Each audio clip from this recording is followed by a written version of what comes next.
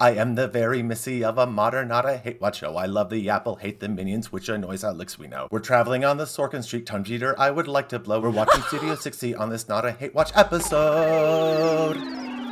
It's not a hate watch on the Missy Information Superhighway, starring Roxy Hart, Velma Kelly, Birdie J, Bugs, Vivian Ward, Gabby and her bottle of syrup, Jupiter Jones, Queen of the Bees, the Nada Newscast anchors, Alex Levy and Bradley Jackson, with a digital short from Kevin, Stewart, and Bob. Tonight featuring a comedic monologue and firearms display by Arthur Fleck. Musical guests, Josie and the Pussycats.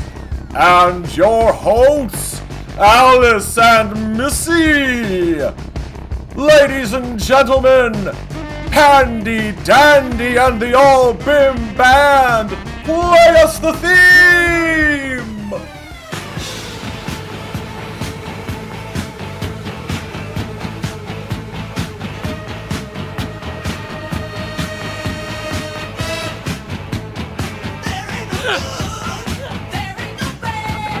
I'm stunned. I'm just stunned. I put more work into that than I did into my actual work all week. I am so pleased with that. Welcome, everyone, to what is a very... It's such an honor to be hosting Not a Hate Watch. I grew up listening to this show, and, you know, it's just to be here with all of you is so incredible. It's really great to be here on the Girls Have Fire, on the Missy Information Superhighway here on a Friday night. It's really fantastic to be hosting here. Thank you very much, Alice. We are here to celebrate. This is a celebration of a discovery of what some of you in the audience, I'm sure, have seen since if you're fans of the George Lucas Talk Show, the marathon of it. But my God, Studio 60, what an amazing show! Yeah. I really liked the back half a lot more than I did before. I was thinking about it, and I think it's because it had gotten just so much bad press, and the ratings had flatlined. I looked it up. They didn't actually know they didn't announce that it was canceled until after the season finished, but I'm pretty sure they knew because I still think some of the performances are a little phoned in, but I think in. This set of episodes are the ones that I don't revisit as often, but I enjoyed them all. I think even more than I did the first time I watched them. Yeah, this was a very good batch of episodes. I think part of what throws it off is that the first half is all episodic, and it is sort of like going through, and like each episode is its own thing. Like the story pans together, but these last back half have a lot of like 3-part episodes, or like really like a lot of interconnected things where we're staying in the same night, for multiple episodes at a time. So I think maybe some people are pacing through them off. I do know, having rewatched parts of the George Lucas Talk Show marathon, extended parts of it, that they did, in fact, know that they got the 9 back half order as well as the show would not be picked up at the same time. So they did know going into it. So you're right. Okay. I can confirm that one of the people that at least was named as being over it by the time it was done was Amanda Peet. Partly because she was not happy that Aaron Sorkin wrote about an extended section where her character could possibly lose her baby because Amanda Peet was pregnant at the time and did not appreciate going into that. So yes.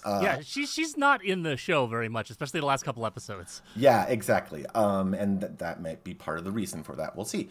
But yes, I enjoyed these. I don't know if I didn't enjoy them as much as the first half. I enjoyed them differently than the first half. That's what I think part of it is that you have to take in the shift and know that a lot of what we're dedicated to is sort of still getting some themes in that Sorkin clearly wanted to write about, but also giving time for a lot of these storylines to play out. Like none of the ending storylines felt rushed. They certainly did wrap everything up while still leaving, story left to be had at the end. But I don't feel like it's not like one of those shows where it gets canceled and there's no conclusion, and Right. it's just like a cliffhanger, or like, well, Hmm. a lot of the major things aren't resolved. It's like, no, it resolves a lot of the stuff that it wants to talk about. Some of it weirdly, Yeah. but it does resolve it all.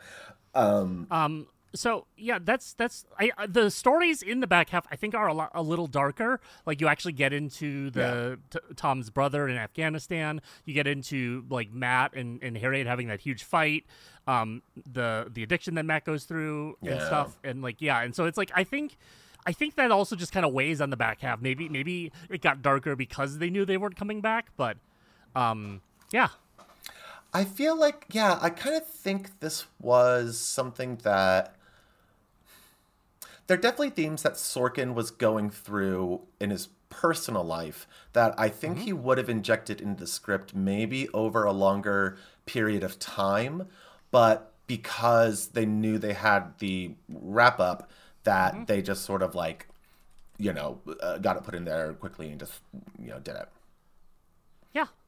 I mean, and it's so interesting because I feel like in most of Sorkin's shows, other than The West Wing, they've all been on the cusp of getting canceled or not renewed.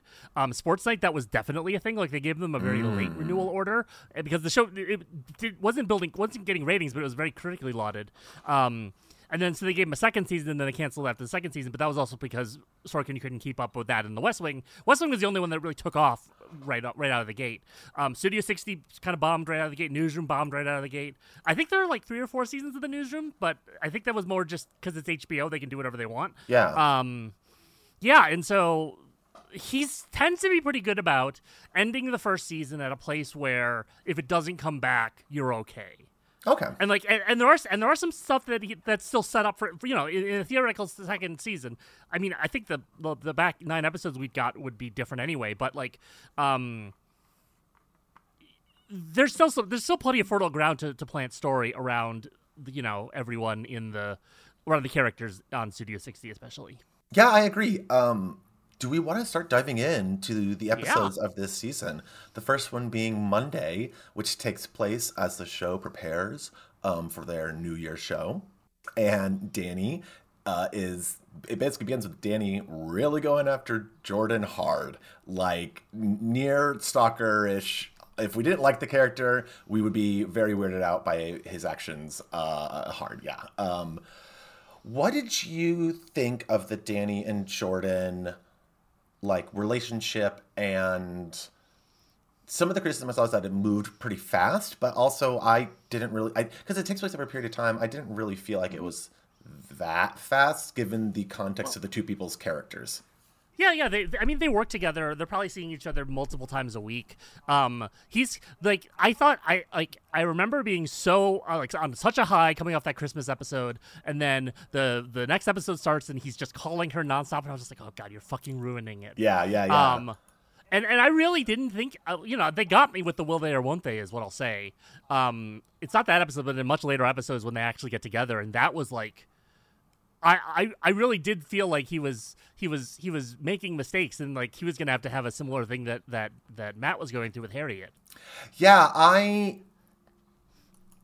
maybe that's, I think what some people's issue was is that it did get kind of resolved in a positive way based on that. But like, really, they go through the character of Jordan drawing a line. Like she pretty is adamant that she's not As she into should. this. Yeah, exactly. She is her superior. Well, and I know it happens throughout the episode, but since we're talking about it, the fact that he gets like referential letters from Yes. colleagues and other people, that it's as if he was like trying to get admittance into a grad program, except the grad program is her pants.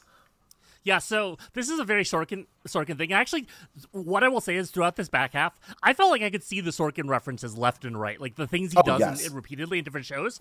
I'm gonna do a grand gesture that involves a bunch of things that's gonna win this person back, and it blows up in their face. That's like in every one of his shows.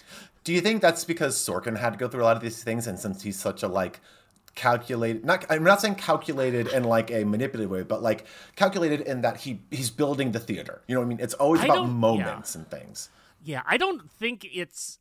I think it's him being wise enough to be like that is the like romantic comedy style thing. That is, Nicolas Cage standing outside the window with a boombox, and it doesn't work. It's not real, and so that's why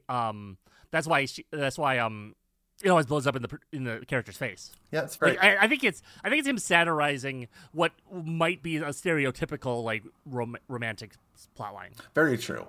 Well, and then Jordan, as if she didn't have enough, they're bringing on a head of, I don't remember what it was called, but basically like a reality show person. Oh, alternative programming. She was the vice president of alternative programming, Haley, who vice program of illiterate programming. Yeah. Slam Jordan.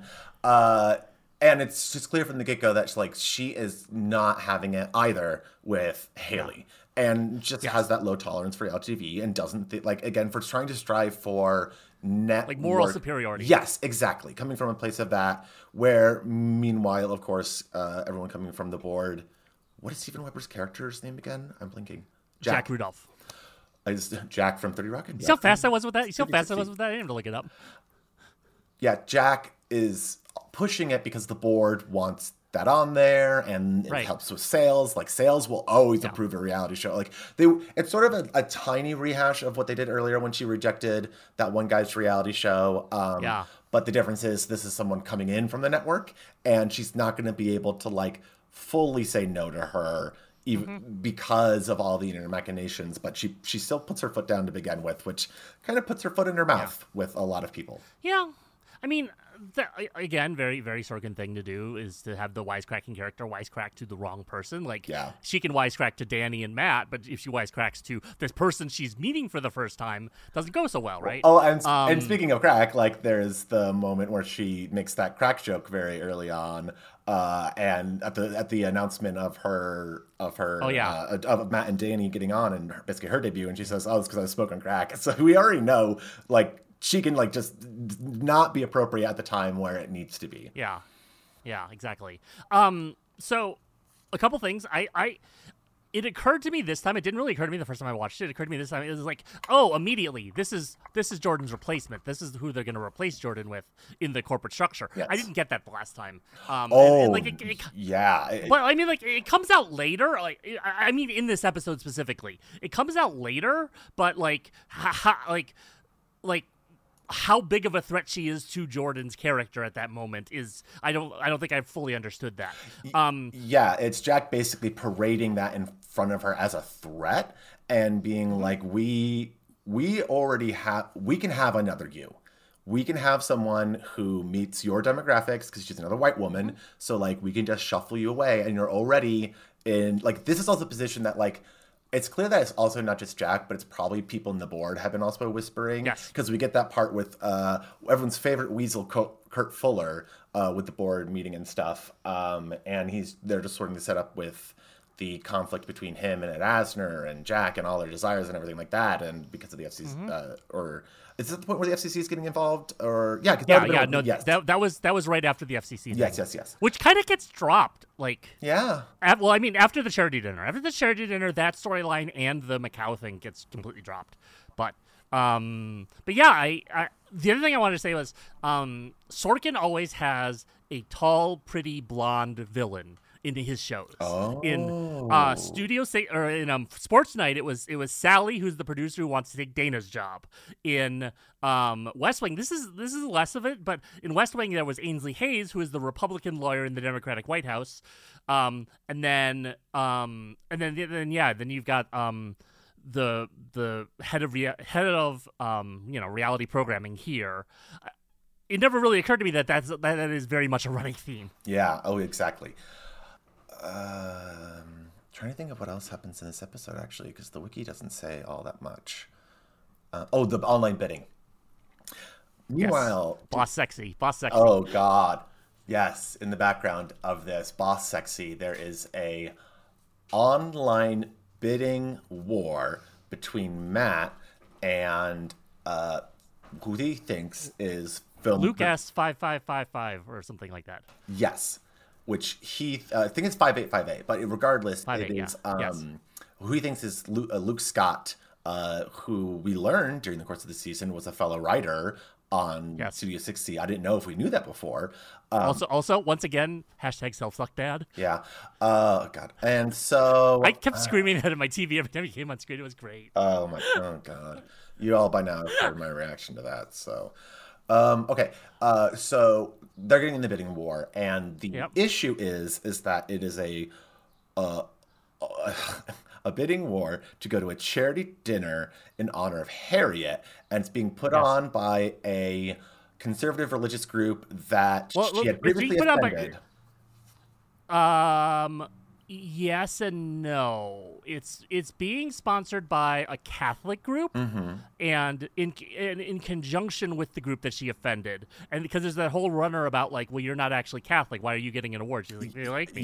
Yes, and it's obviously an anti-abortion place, and Matt is very much pro-choice, and so it becomes an issue where the higher he's bidding, he basically has made the decision he's going to give that much to a left-leaning organization that has to match it, but they can't figure out what organization it is. Planned Parenthood. Planned Parenthood. I mean, yeah, that would have been an obvious one, but it can't be that simple. That's not funny. So, so they have the bidding war between that, and that's really the main plot line that Matt's going throughout all this, and also trying to put on the show with special guest Mazioka or Maziaka. Oh yeah. We should talk about that. So Masaoka from Heroes. This was right when Heroes. I believe this was the same year Heroes season 1 was on TV. Yes. So they were still huge. Masaoka also. This may not mean anything to you, Missy, but I was really surprised by this. He founded a video game studio and publisher, and they are the studio that put out The Outer Wilds, which was a game that was really critically lauded. It's a great game. I just didn't know. It was like, oh, Masaoka made a video game studio, and they made a really good game. So that's awesome. Yeah, I've heard of it. I've not played it, but the name sounds familiar. So that is something that I did not know. Yeah, he's also. Oh, sorry. Go ahead. No, go ahead. No, I was gonna say. So here's what's interesting about it is that, as you mentioned, he's from Heroes. It was very noticeable to me that a large majority of the celebrities they were actually able to book were ones that had NBC shows that were happening at the time or related to it. So for me, again, that was the weird layer of how NBC and Saturday Night Live exists in this universe, because they're clearly just pulling NBC celebrities to do it on the NBS shows. Yes. Yeah, and then the other thing I had to say was that Sarah Paulson actually does the dolphin noise. Oh, yes. That is absolutely... I could tell that was her, and I love it. It's better than her bear noise. I had always assumed it was just a sound effect, and then I looked it up, and I was like, no, she's doing it on the Tonight Show and stuff, so... Can I do it? It's real. Noise? Let me think. No. Not quite, but there's something there. It's closer. Yeah. Yeah, I thought this was a real fun. It was real fun, and I didn't know it was the setup for another episode until we end with Danny and Jordan locked out on the roof. Yep. And then we go into the Harriet dinner part 1, which also has a part 2. So at the Harriet dinner, there's a lot of different things going on. One is Matt realizing that the person he was bidding against was not, in fact, Luke Scott, but was a 15-year-old X Games skateboard champion skateboarder. who loves Luke Skywalker and Lucas Ranch. All you George Lucas Talk Show fans probably already know this, is at 5858. Whatever place street it's on, and so that's the reason. And Matt is realizing this as the person's naming it all. He's like, oh no, it's not because of his independent film 58 that Luke Scott did. So he now, and Harriet knows obviously right away that he's the one that did it. Now the organization wants him to make a speech because he donated so much money for it. Well, but no, they want him to introduce Harriet because Jordan isn't there. Oh, that's right. Yes, so that's the reason why he wants to do it. And so one of his whole things is him trying to figure out what to say, because he wants to do an introduction that isn't implicitly, endorsing an endorsement of the organization and all that. Meanwhile, Danny and Jordan are on the roof and they can't get cell service because this was back at a time where, yeah, I guess you couldn't get cell service on a roof. Well, so you can't get. There's pockets of Hollywood that you can't get cell service in today with 5G, and they had 2G back then. Oh, interesting. Okay, so that is that's an LA thing when people in LA were like, "Yep."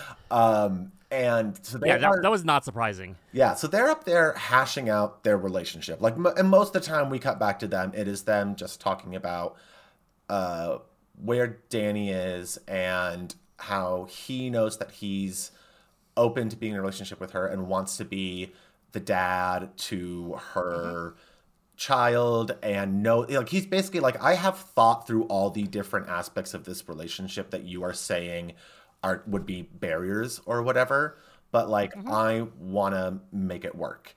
And Jordan just basically, kind of going through and talking about she's not sure she's ready, especially because like she's single mom, hard job. Her ex-husband, or not ex-husband, ex-husband is writing the tell-all book and talking about like, you know, the group sex shows they would go see and other things like that, where it was just you know, she's basically like, I'm damaged goods. It's very much the I'm damaged goods and I'm too damaged for you to do right now, and also just too busy and so used to doing my own thing that I don't know if I want a person in my life, because who knows where I'm going to be a year from now, 5 years from now, you know, whatever. Yeah. And I think that episode, those episodes really pulled a trick on me because at the end of the episode 2, it's revealed that Jordan has slipped Danny a note that says, "I'm crazy about you." And yeah, I just remember feeling so delighted by that. Yeah, it really was. And I think those episodes gave me a time to kind of understand. Like, I just felt like, yeah, they would have a connection, and I could see them getting together from this, and it doesn't feel so out of left field. I mean, I've also watched, 11 episodes, so what? That's 444 minutes of these people, 484 minutes of these people setting up anyways. So yeah, I'm totally on board.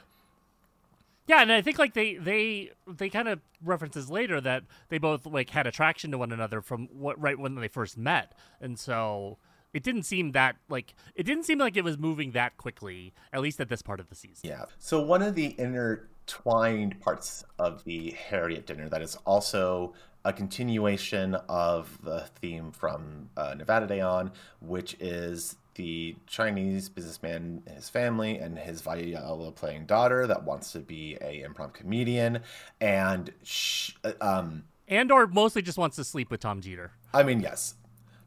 Tom asked Lucy out on a date on a Friday night, but then Jack Rudolph comes in and says, "Hey, no, you are going to go on a date with Kim, and you're going to tell her how much improv sucks, and it's a terrible life, and it's awful, and you better be on your best behavior because you're representing not just the show, but you're representing the network, and also ads and stuff, blah, blah, blah, blah." And so Tom has to, like a dum-dum, but also for great comedy of errors setup, gives a lie to Lucy and says that, he has to go to this dinner where they use like some of the actors and people within the network as like celebrity waiters, and he has to go around and be a waiter. And she's like, "Oh, okay, yeah, we can reschedule. I get it. That these things just happen." And that's his excuse to get in there. At the dinner, when he is with her, she's sitting with all the other cast members and Tom, and she just starts to get like wasted right away. Yeah. And she's downing tequila like left and right. God, yes. And she's living her best life, but she's throwing herself at Tom. Yes. And he is He's being a good boy. He's not taking advantage. Yes. He is actively trying to help her when she doesn't want his help. Yeah, oh yes. And these names are impossible for me to remember. And Simon is there as well, and he's like, "This is a hot young woman. Like, Tom, what are you doing with this hot young woman? And like, you need to like, I don't know what your hang up is, but like, she's there." And Tom tells him about the things that are going on and how he has, he wanted to be on a date with Lucy, but he has to do this, so he's just not interested in it, but he doesn't know what to do. So he's like, "Well, I'll help you, sort of be your take care of this girl." Yeah, be your wingman, take care of her and everything like that. because Tom's really worried that he's gonna look. It's gonna look like the optics are. He got this girl really drunk and took advantage of her. Exactly. So this is sort of bleeding into part 1 and part 2, but I think it's hard to talk about these plot lines without just sort of going in and out of both of them. Yeah. She gets so drunk that she passes out before Tom can give the whole like talk about how terrible improv comedy is. So they then have to take her back to the green room. No, to her hotel. No, they want to take her back to her hotel, but they don't know which hotel she's staying at. Yes. So they take her to Studio 60 just to sober up. There's a joke. I think it was when Tom and Simon are talking to Jack Rudolph, where it's like she had a lot of tequila, and then someone says that would be a lot if they were Jose Cuervo. That's also a very Sorkin joke. Like that would be a lot if they were person associated with the thing. He's a person who loves a reference. Yeah. Yes, so then he's in there, and Jack comes in, and he notices, and he's trying to help get it all set up too, because he doesn't want the deal to fall through, and he's worried that drunk Kim is going to tell off her parents, and he's going to lose the business deal. Yeah.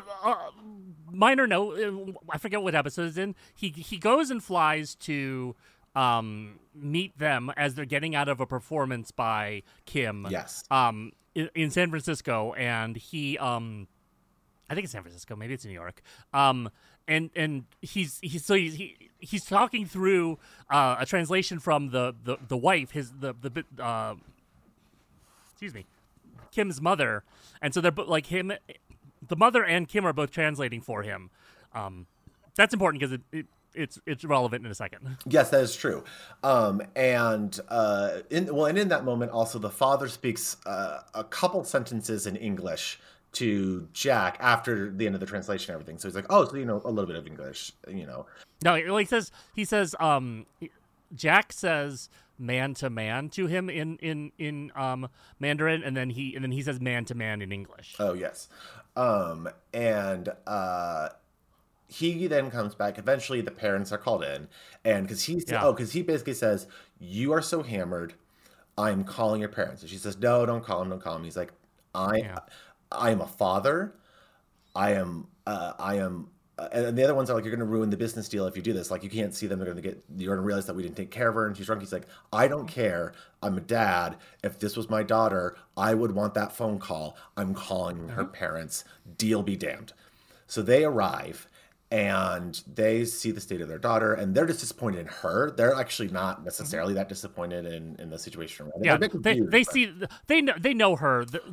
They're not trying to cover for her reputation or whatever. Yes. It is instant parent disappointment, and she starts to tell him off. And it is then revealed that the father knows English and has known it the entire time, and he's been using it as a test to basically see what people are saying. To see what people are saying when they think he can't understand them. Yes. And uses that as a tactic. He speaks very fluent English. Oh yes, very fluent. It's not like broken or whatever. It's like he's just talking now in full English. And he basically says, "You have shown yourself to be a man of integrity, and we will if we give you the money, will you fight the FCC lawsuit against you?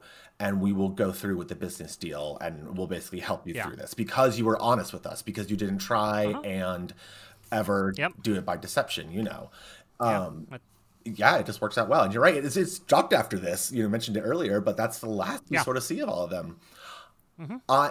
Kim was one of my favorite characters. I mean, I love the parents as well. I love that whole plotline. Yeah. But Kim, I thought, was delightful, and Julia Ling just sounds like on the talk show, George Lucas talk show episode with her, just sounds like a really amazing actress and person. So I was really happy that she shone throughout this in a series that again a lot of she's people, great. A lot of people you can pick apart a lot of the stuff with the outside things going on, especially with the main characters and their relationships, but you cannot call her performance or the performance of her parents. That's just a flawless, like really great job. she played drunk really well, which I know is very hard for actors to do. Oh yes, I really believe. Like it was one of those things where I was forgetting it was an actress acting like she was drunk. I just was like, "Ooh, that girl's had a lot to drink. She's very, very wasted right now." It was delightful, really good. Another subplot within it is the fact of who is getting invites to this and where. And as we set up earlier with the lie with Tom Jeter, of course, Lucy and Darius get invited to the show because enough people didn't come, and Lucy runs into Tom with Kim, who's in a really slutty dress. She's still coherent at this point. She hasn't passed out. Yes. And so it just looks the worst for Tom. Exactly. So he has to go and mend his relationship with that and try and all sort it out. And it also it's really funny because when Lucy confronts him about it, she says, like, did you not think there was a possibility that I could come here? And Tom was kind of like, no, because they only invite your level of people when, like, other people just don't come.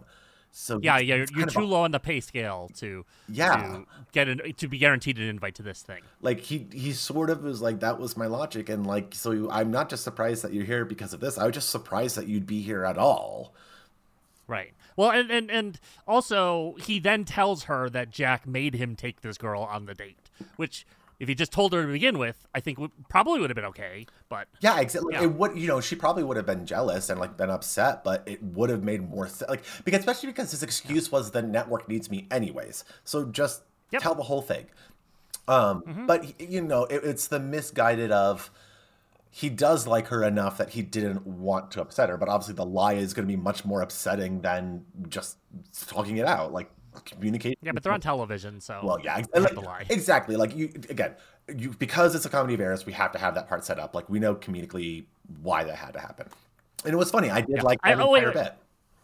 Yeah, and I just wanted to take this moment because I don't know if we have another one later in the show. Lucy Davis, who plays Lucy on the show, great actress. I love her. She's really good in this. She's really good in she was also in The British Office. Yes. Which I don't like to talk about because of Ricky Gervais. She was in Chilling Adventures of Sabrina as one of the aunts. She's still working today. I looked at her Instagram. She just lives in West Hollywood, was hanging out. Part of me wants to go to a coffee shop in West Hollywood, see if I can find her. She's living her best life. I love Lucy Davis. I think she's great. Yes. Was she added to the show, or did she just become more prominent during it? I just remember the first time she spoke, and I heard that British accent. I'm like, where have you been? I think she got added. I think she got added in like episodes like 4 or 5 or whenever they first get introduced. I think she was a good part. I wish she had a bit more story than just what was involved Tom Jeter. But at the same point, as a comic relief, she was just very, very good. And I've enjoyed everything I've seen her in.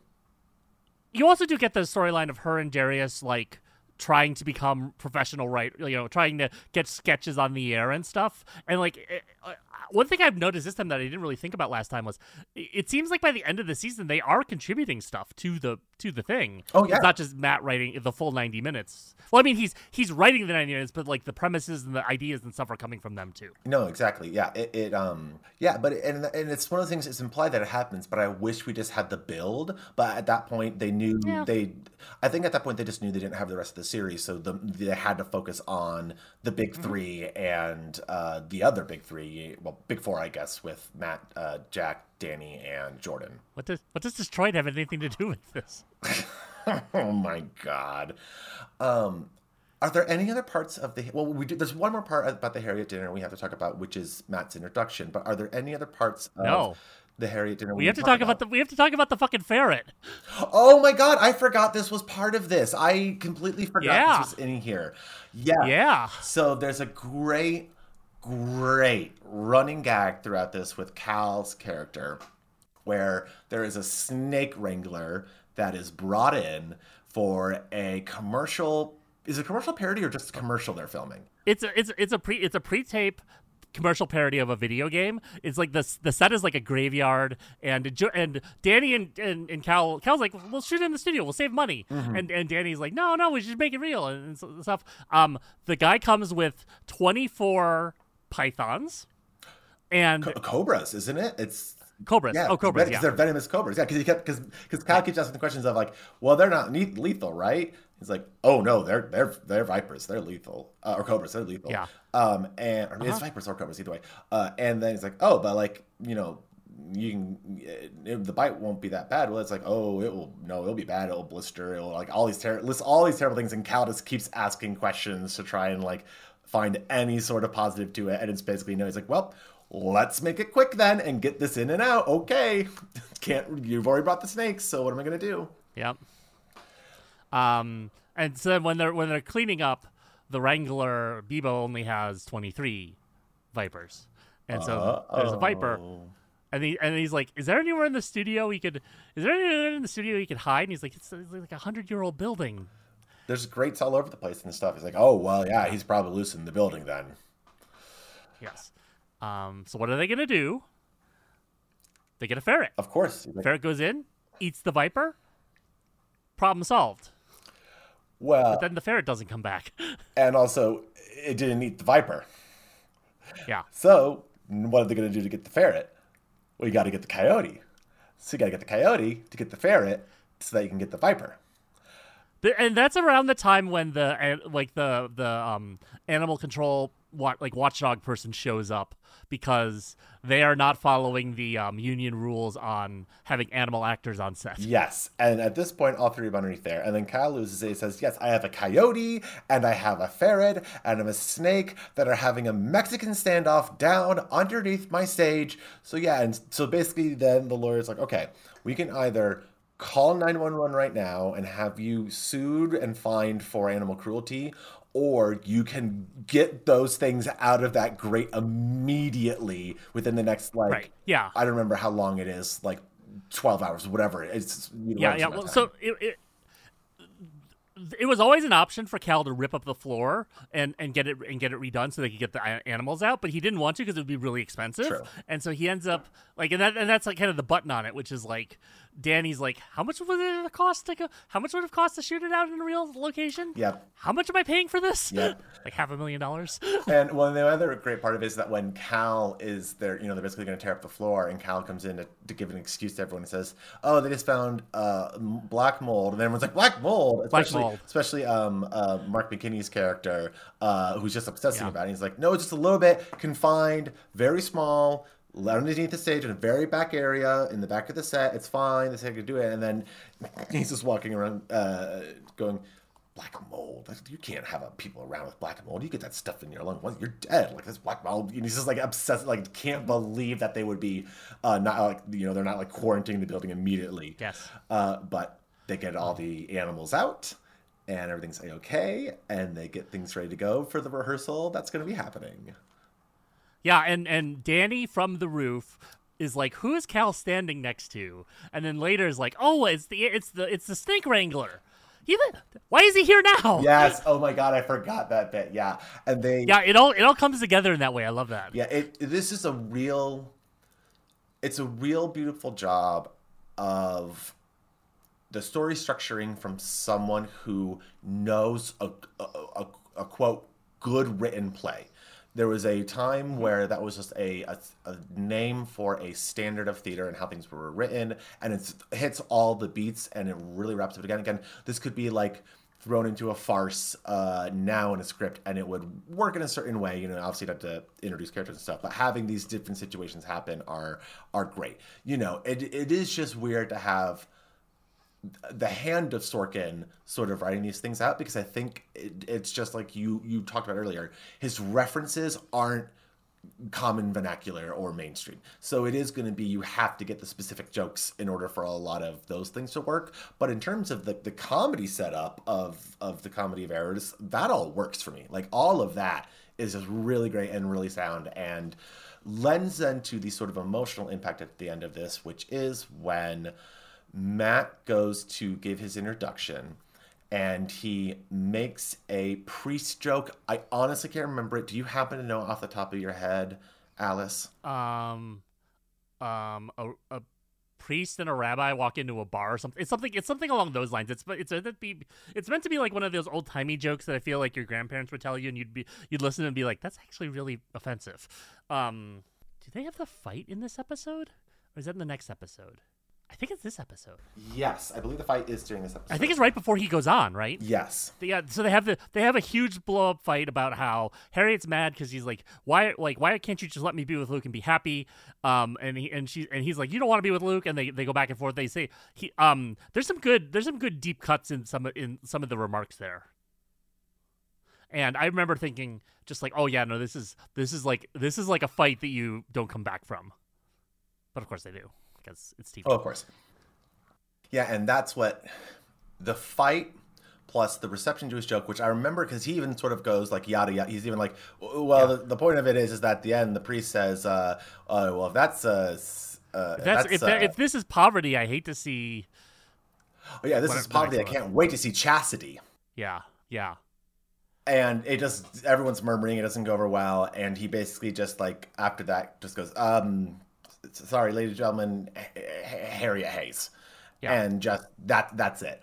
And completely bombs in a way that we've never seen Matt behave before or like perform before. So clearly he has been shaken by this experience more than what he was letting on, on the front during it.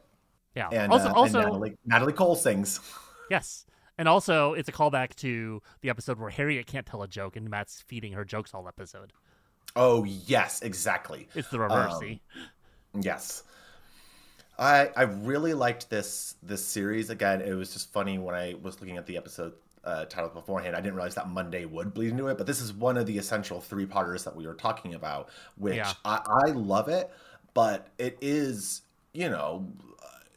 2 hours dedicated to the setups and then dominoes of these different elements of it. So you do have to have the buy-in.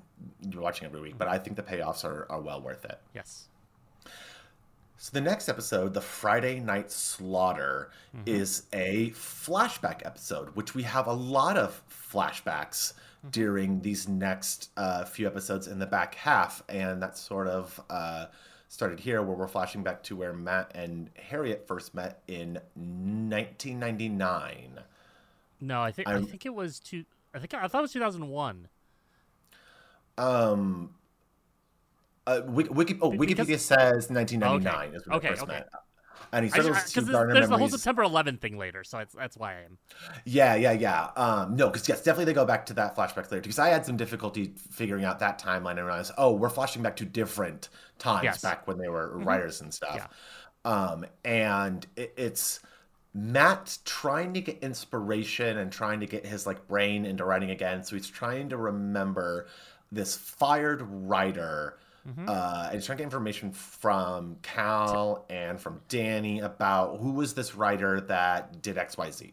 Yeah, the writer was Tim Batali, and he was kind of like a mentor to Matt, like early on. But then like the first scene you see him, he got fired by Wes.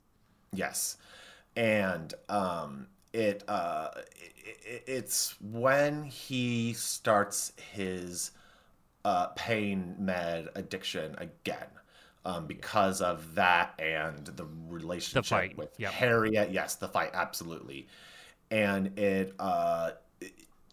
we see a lot of flashbacks in between it all, and it's sort of the struggle of them trying to all get the attention of Wes. And it's really, again, we never see Wes this back half, but it's one of those things where we see all the various writers struggling to get Wes approval and to get it all, and even to get through Stephen Tobolowsky. Yes, to get through Stephen Tobolowsky, Tobo. We do not need to do a podcast series on why Tobo, because I get Tobo 100. I love Tobo. Oh my god! And can I just tell you a quick story right now? Yeah, give me a Tobo story. Okay, so when this was the 90s when movies were largely inaccessible. And I had the internet, so I was able to look stuff up. And I was also like, trans, but hadn't come out, hadn't really understood that about myself. So I got really obsessed with trying to find this movie, which was like Dr. Jekyll and Ms. Hyde, which is it's a Jekyll and Hyde story where the guy when he turns into a sexy woman, and then they turn back Interesting. sexy woman with an agenda, and then he turns back in inopportune times and stuff. But one of the scenes in there was the Ms. Hyde character was getting ready to have sex. They were doing foreplay with Stephen Tobolowsky, and then she goes into the bathroom, and then he switches back to the guy, and there's just a bunch of shots of like Stephen Tobolowsky, like I don't know, like making these really ridiculous like foreplay noises and stuff. And that was the first time I ever saw him on a show. Beautiful. That's, you know what? I think the first way you need to experience him is sexualized, which is why I have a fetish for insurance salesmen and make them repeat a day with me over and over and over. Yeah. So in the fight with this, we can kind of get to the end of that part where he realizes later on that there was no writer named Tim Batali, and that it was an anagram of Matt Albee, which Yes. I slightly groaned at the end, but I'm also like, I mean, I didn't get it. I mean, I didn't pick it up, I should say. So like, okay, you did get me with it. But I just, anytime that it's an anagram of a name, all I can think of is he who shall not be named, and the really dumb reveal of the anagram of their name, which I always just laughed at because I thought it was so dumb. And then Tom and Dylan spend a lot of their time in this trying to like keep a sketch of theirs from getting cut. Yes, yeah. So it was at dress. No one laughed at it, but they really want to get it on the show. It's called Metric Conversion. They've actually been referencing it. It is referenced multiple times in the first half of the season. Yes, and they really are kind of putting their foot down on it and fighting with it on it, which is their development. Is just them kind of standing up for themselves. Yeah. And really, it's. And because they're not writers, I think that's also part of why there's that tension of like it's easier for it to get cut because it didn't come from the writers' room. Yes. It came from Tom and Dylan, where are just the talent or whatever. Yeah, and it builds off of in the Christmas show episode. They are in the writers' room as well. It's like it's a continuation of that as well. Yes, and the sketch doesn't get cut in the end, but we never actually get to see it, do we? Yeah, no, of course not. Yeah, so it just It's I'm better. sure it was a very Missy, it's better that way. It's better that way. If they had never know. tried to show you the show, like Sports Night, it works because they're just doing Sports Center. That's easy. You don't have to be funny or whatever. If they hadn't tried to, if they'd never shown the show in the way that I think 30 Rock almost never showed the show, I think this would have been better received. Well, probably not. But. Well, 30 Rock shows you parts of the show, but because it's not meant to be a great show, they can make it look bad. But some of these sketches looked like they were 30 Rock bits, but they're meant to be, again, a great show. I mean, there is one time where they purposely did write stuff to go wrong and bad. That's coming up in a little bit later. But otherwise, yeah, it was funny. And I know you told me to single out in the George Lucas Talk Show part or to especially watch the part with Mark McKinney, and that also had oh my gosh, I'm blanking on their name. I need to look this up real quick so I don't get it's What character or person? No, it was one of the writers, and it was one of the black writers on the show. So we talked about in the first half. Yeah, there was a black writer on staff or not. There was. Well, he should have a credit on here. So in the George Lucas Talk Show part with Mark McKinney and Sink Henderson, who is one of the writers, who in the first half we weren't sure if there were any black writers on staff. Well, and there is one. Yeah. So in I believe it's in Monday, where Simon has an idea for a sketch that he tries to give to Darius, the black writer, and Darius doesn't want to do it, so he tries to hand it off to Lucy.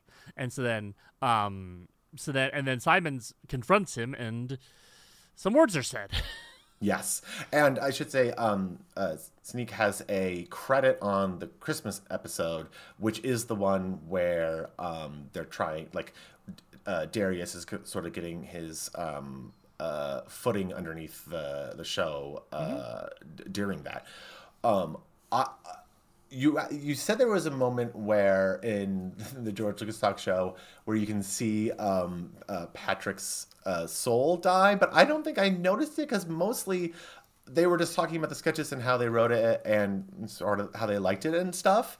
Okay. And I'll go. I think they were being respectful, but I think I could tell there was a little bit of probably a little bit of just hesitance of being like, okay, we're not going to go. We're definitely not going to then touch on the sketches anymore. We'll let them talk about it. But I think a little bit of being like, wait, I don't have a follow up to this because clearly, part of every comedy people think is that they think it's bad. Yeah, but also like the idea that Mark McKinney thought the sketches on the show were funny was really the thrust of it. Yeah, exactly. And I'd be curious to know more on that. But also, you know what? If he enjoyed his work on it, like everyone who was on this show seemed to really enjoy working on it. So, yeah, you know what? I'm not going to take that away from them. I mean, and I liked it. And comedy is broad. We watched The Big Bang Theory. It didn't work for us. And that was a hit show for many, many years. Some people might be still quoting Rob Reiner's Science Schmience character now. Like, who knows? That might be their favorite bit from ever. No, there's no one doing that. No, there's not a single person who's doing that. Anything else from the Friday Night Slaughter that you would like to talk about? Oh, we didn't talk about the attorney.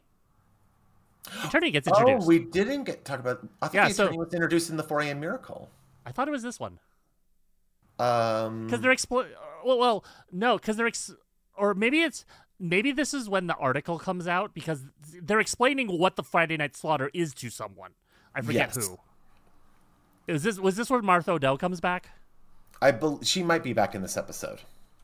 Well, while I'm looking, one other thing I know they definitely did that we didn't talk about is Matt getting further into his addiction and him he hears the musical guest practicing a song for that week's show, and he goes and talks to her and is like, why did you write this song? Because it was like, conveniently very thematic to him and his life. And she gives and she's like, I get high, and she gives him a bunch of pills. So.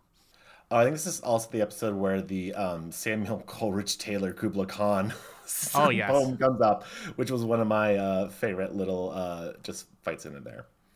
So with the Friday Night Slaughter and leading into the 4 a.m. Miracle, we have the introduction of Mary Tate, who is the lawyer that's investigating the sexual harassment claim from a former writer who is claiming that her scripts didn't make it onto the show because she was a woman and because the writer's room was a boys' club that didn't have any interest in having basically assumed that all women can't be funny. Well, and it was just also a frat energy where she was getting harassed. Yeah, and the theme from everyone that's on the show was, no, it's not that. She just wasn't a good writer.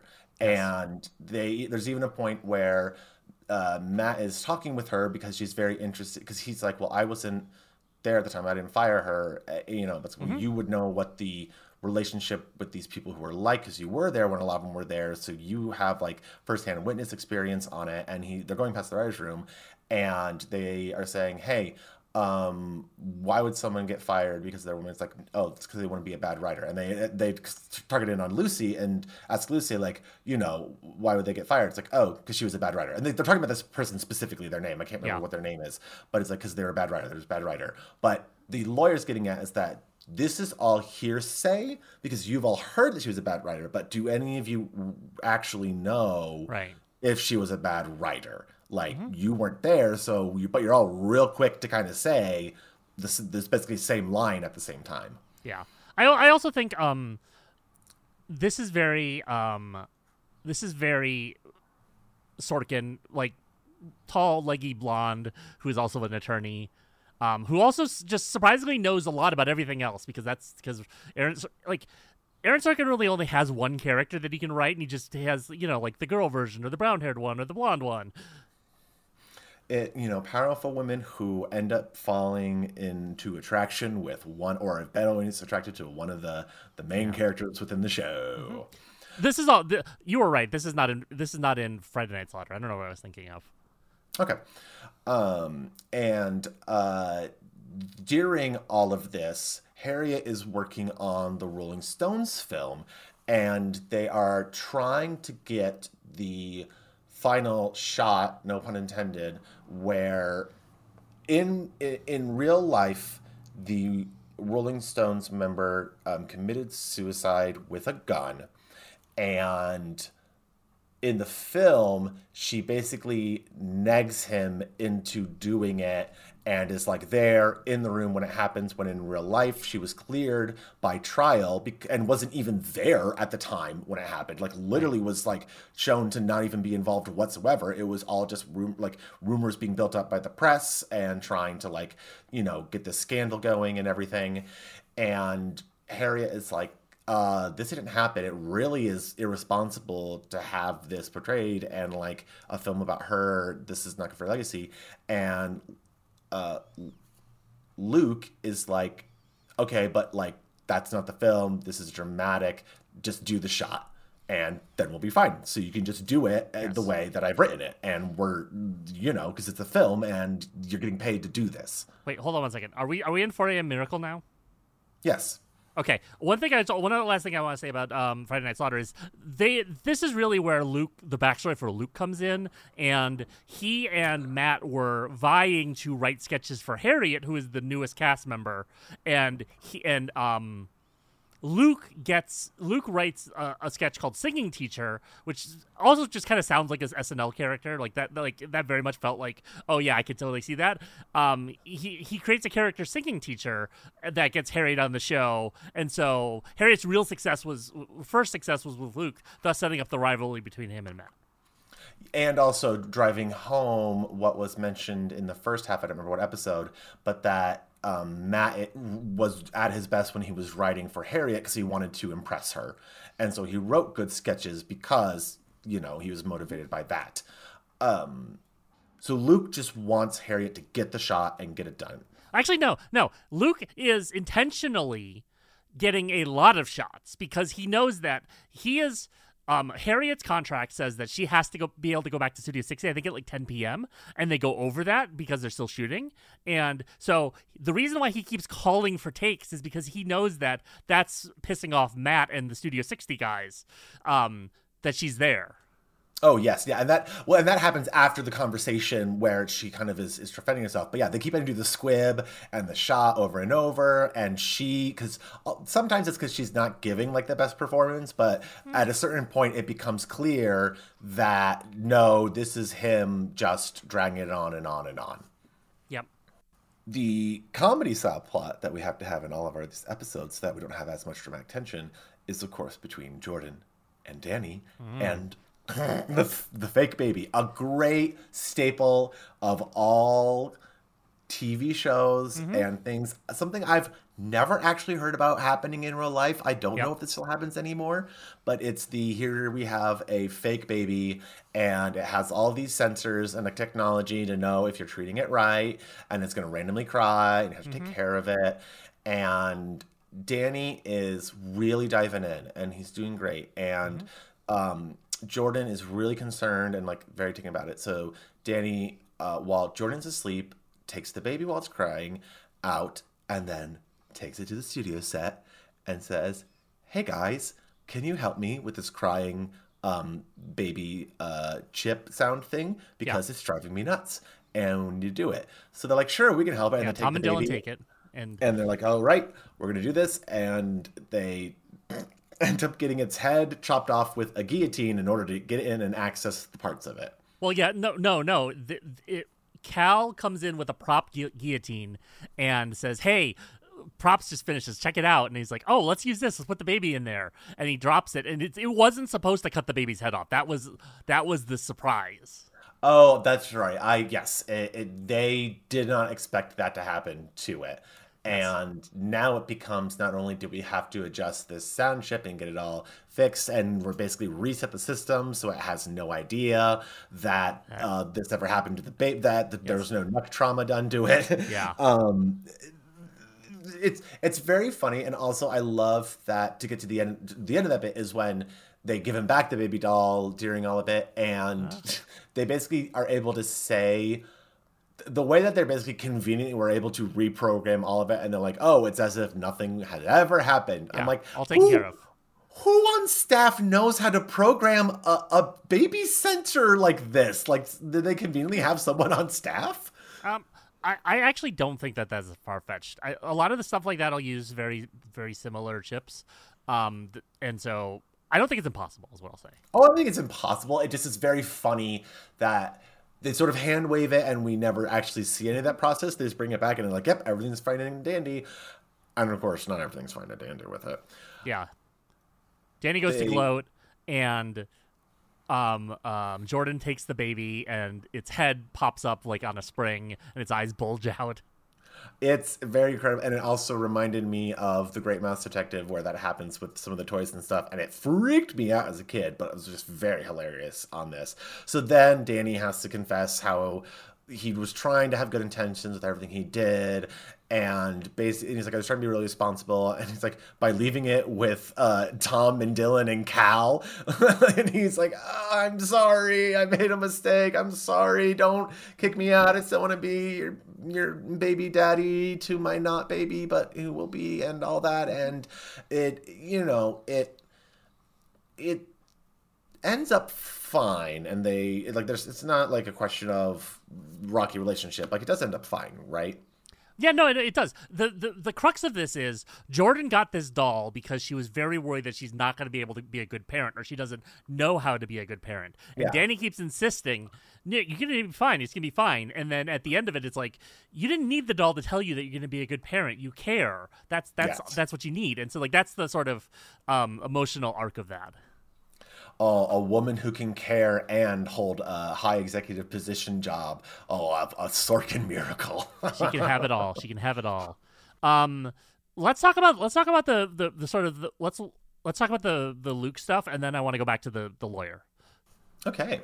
Well, okay, so after it's like 3 a.m.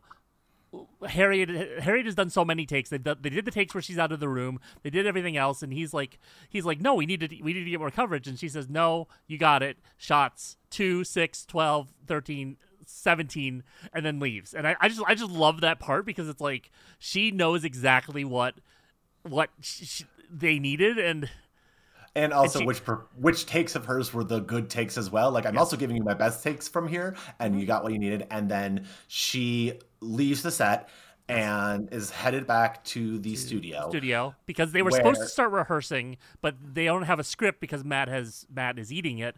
And then when Danny gets back, he's like, can you just like fake it with him? oh yeah, and he keeps referring to needing a 4 a.m. miracle, and Yes. he needs that 4 a.m. miracle. And before we talk about the 4 a.m. miracle, let's talk about Mary Tate and Matt and the weird sexual tension that's going on between them. Oh yeah. Like, it's Yeah. interesting because Mary is a sexual harassment investigator who is Harassment, that's very sexualized herself in like a very positive way. Like, it's not Yeah. portrayed as a negative, but it's just sort of the juxtaposition of, oh, you're supposed to be investigating claims, but yet she'll make the kind of like comments or statements that in a workplace could be filed as sexual harassment. Yeah. You know, it's very pally friendly kind of stuff. And I was always trying to figure out if that was her trying to break it down to pull stuff from them, or like, I just didn't know she had ulterior motives in being that way around them. But then sort of as a developer, I realized, no, that's just her, and she's very comfortable with herself. Yeah. I mean, I think again, this is like, I think like Jordan can do that as well.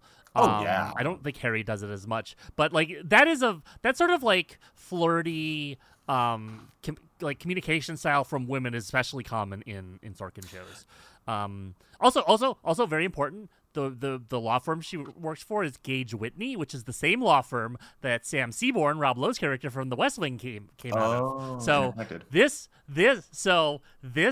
Studio 60 exists in the same world as The West Wing, which is going to be real confusing in the next episode. Well, it doesn't really make much sense when also they refer President Bush, and there wasn't a President Bush in The West Wing, because I think it's after Carter. Yeah. is Yeah, you're when right. things No, you're switch right. it up. I can't remember exactly when it is, Yes. but yeah. I think it's Yeah. Carter, yeah. So that's just a when writers make in jokes like that and they have like really heavy internal logic for all their shows, but will be like, oh look, this is the thing for my other stuff. I'm like, no, no, no, no, you can't interconnect these. That doesn't work. Um, There's another one of these. I just oh remembered. no. I wrote it down earlier. I don't know why I talk about it. The poster in Matt's office is for a movie called Removing All Doubt, which in the fiction of the show is the hit movie that he wrote right after he got fired from Studio 60. That was the name of one of Sorkin's first plays. That went big. Oh, I actually did not know that. That's very interesting. And he just used Yeah. the same name. It's like, I mean, hey, it's his Yeah. own So, title. so in the show, Matt Albee wrote it, but in real life, Aaron Sorkin wrote I it. love that it's there's so much of Sorkin within Matt that's layered in, but he just will use the name of his actual play and just say, but it's a movie in this, so like not the same thing. Mary Tate. Mary Tate. Mary Tate is also that a presence kind of spun throughout a lot of the rest of the episodes, correct? Yeah, she's in every episode. She's in the last Yeah, I five couldn't remember episodes, if she was yes. in every single one of them, but yeah, she definitely appears in it. No, she is. So everything here has been very much interconnected. Oh, well, no, we didn't talk about the 4 a.m. miracle. The 4 a.m. miracle is when Harriet shows up on set and is there and basically tells Matt that she shows him over Luke. Yes. And that's the 4 a.m. miracle. But Yep. we're not going to get it here. But they don't. She. It's specifically that she is broken up with Luke. I don't know that it's like she's choosing Matt in terms like when they say it there. I feel like it's in terms of like they're gonna work together and she's gonna put her loyalty with Matt. I feel like they don't really romantically connect till the end. Oh no, that's true. Yes, she just if this hashtag Team Matt and hashtag Team Luke. Yes. She's like, I'm hashtag Team Matt. And I'm hashtag self-suck dad. Fuck my face. Speaking of fuck my face, I'm sure Alice and Janney would have loved to have say that during the Disaster Show, which was an episode that you couldn't remember if you actually liked it that much or not. I don't think I think I felt like, oh, we're just kind of filling time. This felt like a filler episode. Like when you watch anime, they have the plot episodes and they have the filler episodes. This one very much felt like a filler episode. Well, this to me though, and I know that in the reality of it, it was sort of filler in that they could save on not having the main cast there, and it just had all the featured players on it. To me though, this is very, very clearly Sorkin doing his Noises Off, which is one of the most famous farces, and it's about a theater company doing a touring production of some old, British farce of, door slamming, running in and out, escapades and that. Where the structure of that is the first act you see is them rehearsing it.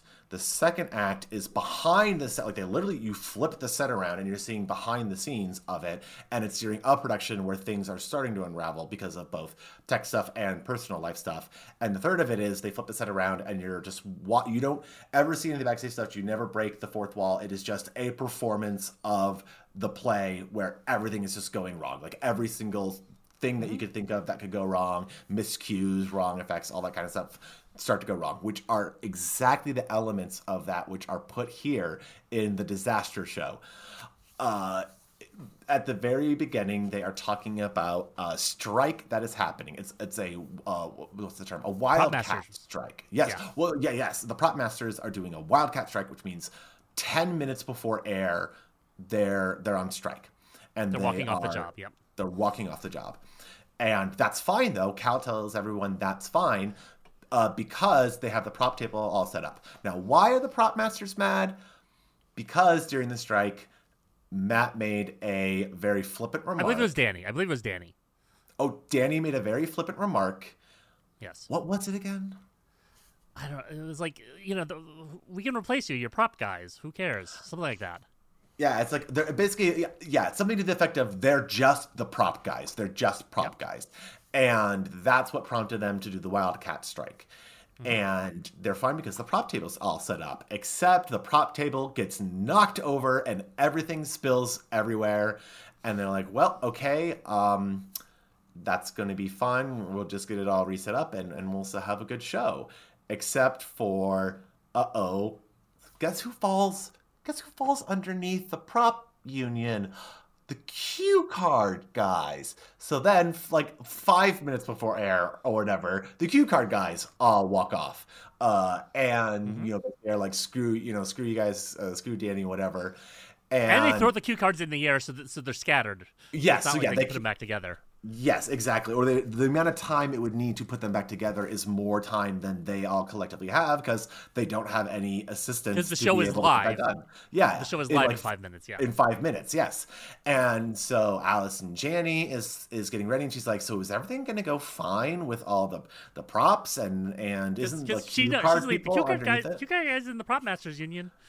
Yeah, they're in the prop message unit, and Cal's like, everything's gonna be fine. We got the cue cards, we got the guys. They're all fine. You're gonna be ready. You got the monologue here. Also, by the way, have this earpiece. Well, why do I need an earpiece? Well, just in case, we need to give you something from the booth. Like, here you go. You can be ready to go. Puts her behind, basically shoves her behind the set where she's going to be coming around the corner. He goes up, he's getting in there, and then she's getting ready to go on. And as she's getting ready to go on, he says in her ear, "Hey, can you say thank you if you can hear me?" Oh no, she's on stage. She's walking on Yes, stage, she and he's she saying, walks out. She walks out and starting her monologue, and then she realizes there are no cue cards. and he says, "You're going to realize by now there's no cue cards. Can you say thank you if you can hear me? Thank you." And everyone's applauding. So this is Yes. all within the context of it. The cue card guys did quit. Thank you. I didn't want you to get scared beforehand. Thank you very much. But I'm going to be here in your ear. I have the script, so we'll be able to get you going. She's like, "Thank you, thank you, thank you, thank you, thank you, thank you." And they And start the then monologue, and she is going through with it herself, and he's giving stuff within her on the ear. And I referenced it in the beginning of the show where I misidentified stuff because she starts misidentifying, like, "Oh, it's great to be here in New York, Los Angeles, yeah. on Saturday Night Live, on Studio 60," which it, Uh-huh. to me, and the audience is laughing along, and Yeah. to them, they're just thinking, "Oh, this is the bit, the opening Yeah. bit, is Yeah. she's getting stuff wrong," but she's actually getting pissed because every time she gets something wrong, she has Uh-huh. Cal in her ear saying something, Yes. and I don't remember what she says, but after Rule 3, he preemptively gives her something that she says, "I already know that," and she kind of says it to her ear, and it makes it sound like she's saying to no one, which again the audience finds hilarious. Like, they're now in a riot. Like, "Oh my God, Allison Janney, she's so funny," and he's basically like, "Hey, you know what? We're just gonna cut it short. So just say we got a musical guest. We have a great musical guest. Macy Gray's here, and here we go." And that's what sets off those series of events. Hmm. We have a lot of stuff that's happening backstage, like a lot of the setup for things to go wrong and stuff. I'm going to be honest, a lot of what I remember most is just the bits with Allison Janney and her reaction to it. Hmm. So during the show itself, the things that are going wrong is they have a gangster sketch where I don't know, is the purse sketch first or the gangster sketch first? The gangster sketch is first because it's a gangster sketch where she's like a femme fatale and Tom's holding a Tommy gun and Tom is Yes. supposed to shoot her, but her squibs don't go off. Yes, and Cal is there going there as like a sound effect of the or Q sound effect and Q squibs, at the same time, and he says "and go," and Allison Janney reacts and goes "ah," back and forth, and then realizes the gun and the squibs aren't going off, so she just has to get up there in the sketch and go, "Oh, I really thought you were going to shoot me." Ha ha ha ha. And then as she's walking off, it's like, I look like, she didn't say obviously swears, but I look like a fucking idiot out there. Like, what the fuck happened? Where were sound effect? Where are the squibs? What is happening on this show? And at some point during this, Tom and the other Simon and the other backstage people are like, "Oh, this is going to be our disaster show." What's a disaster show? Well, every time, once a year, a disaster show happens and everything goes wrong and you get through it and the rest of the season is great. She's like, "I'm hosting the disaster show. I'm the host of the show." It's like, "Hey, well, you'll be on a memorable show. Don't worry about it." And Allison is, of course, just freaking out about it. And the next sketch is one where they're maitre d, or or not a valet. There's a valet. Parking valet, yeah. Yeah, parking valet. And they are like people who are from out of town and don't know how it's going. So the daughter is like, "Oh, should I give him like a bribe to be able to work this or stuff and whatever, and they're agonizing it. So she pulls out her billfold to give him a 20, and it's empty. So she opens up. She's like, "Oh, what if I gave you this beautiful wallet that I have?" And like again, playing it off like a master. Again, I know it's all scripted, but if this had been a real sketch show or production in terms of improving stuff, that's actually like a really good selection. But then they get off stage, and she's basically like, "You gave me nothing, Tom. I was sitting out there looking like an idiot. I didn't have my fake money in the wallet, and all these things scripts layered didn't go in off here." and Yeah, blah, blah, blah. So then the next sketch we see is a James Bond parody where Tom is playing James Bond, and she's playing just a Bond girl. And they're like, "Okay, let's sit down," and he gets her champagne. "Let's sit down and watch some TV," and they sit down on the couch, and they're like, cue sound effect of the movie, and we hear rat-a-tat-tat-tat-tat-tat, and it's like, there are gun sound effects, and as she's sitting there, all the squibs go off all of a sudden, so it just looks like she's been like fucking assassinated in the middle of just the living room with James Bond, and and she's just looking at it, and even character just trying to out to it, but she's like, great, like, yep, there it is. And we sort of cut from that point there. And wait, no, there's one more. There's a button on that one too, which is there is, okay. So at the end of the episode, she's doing the good nights, and a plot that we didn't get into, I don't think we need to talk about, is that there was a bomb threat on the studio because some kid called in. They made a joke about Muhammad the prophet, and so they're very worried about this. It's like Jack's with them, searching the building for the drugs, or not the drugs, the bomb, and a bomb sniffing dog is with them. And then while she's doing the good nights, the dog just runs up to the stage and starts sniffing her crotch, and then she kind of drops the mask and was like, "This was awful. I hated this. There's a dog sniffing my crotch." And then Cal's like, "Yeah, I turned your microphone off a while ago." No, I love it. Well, the best part is that she drops it and she's yelling, but she's yelling like, the prop masters union quit because Danny Tripp offended them, and they didn't have the money and the wine, they didn't have the squid, and they didn't have there's a dog, and she's just yelling all the specifics. And you're right. And then the bit that Kyle says, "I turned your hey, if you can hear me, you can say thank you. You turned your mic off. I turned your mic off after thank you." She's like, "Thank you," and she's just like kind of sitting there, and then he's like, "But you can't lie to me that you didn't have like an incredible night tonight." And she goes, "Thank you very much." Or maybe she says, "Yeah, I did." I can't remember exactly what point it is at that point. But she basically, at one point, she's basically like, "I'm gonna look like an idiot in like all the clips tomorrow, or it's gonna be on YouTube. This is gonna, all these kinds of things." And at one point, Harriet goes up to her backstage and she mimics her fake getting shot. And she's like, "Oh my God, it's over YouTube." It's so funny, but what I also like about this episode, which is maybe something that I can just relate to, which is this is a thing that happens. Like, I have been in productions which have been disaster shows, which are just these things where something goes off and wrong, and then things keep happening, or like they might happen during the run and whatever. I was in a show where once I had a martini glass fall off of the set and crash in there. Now, thank goodness we had a maid character, so she came out and swept it. Later in the run, I'm on stage, and I hear behind me a crash in a bar, like a bar with a closet I have to go into, and I'm in character talking, and I realize to myself, oh my God, the bar is smashed in there, and I'm going to have to be shoved in this closet in character in a few minutes. And I'm wearing shoes, so it's not that big of a deal, but I'm like, I wonder what it's going to look like back there. And like, we already called the maid part in, so we moved in it, had to play with it again. And I looked in there, and I'm like, oh yeah, it's all smashed. And it's that kind of thing. But the one that I can actually relate to very specifically with Allison Janney, which I found very funny. I was in a murder mystery show at a summer repertory theaters. Where that other play I was in too was that actually. So a bunch of college kids just trying to get through it all. And I had a final moment at the end where I was the villain in a play where essentially the plot twist is, this is great. It's so dumb, it's great. There's a guy who wants to commit a murder of a judge, and he's going to try and get off on the charges because he found someone that had two identical fingerprints to two of his, and he has gloves that basically only had those fingers show up on it, so they aren't going to be able to charge him because of that. And they're like, yeah, but you have a special glove here that has like two fingers cut out, so we know it's you. So at one point, the detective shoots my character because I'm like a bit of the thug, and he clicked the trigger, and I heard the trigger click. So I hit my personal squib and go but the shot didn't go off. So then he like kind of clicks it again and goes bang. But I've already been hit.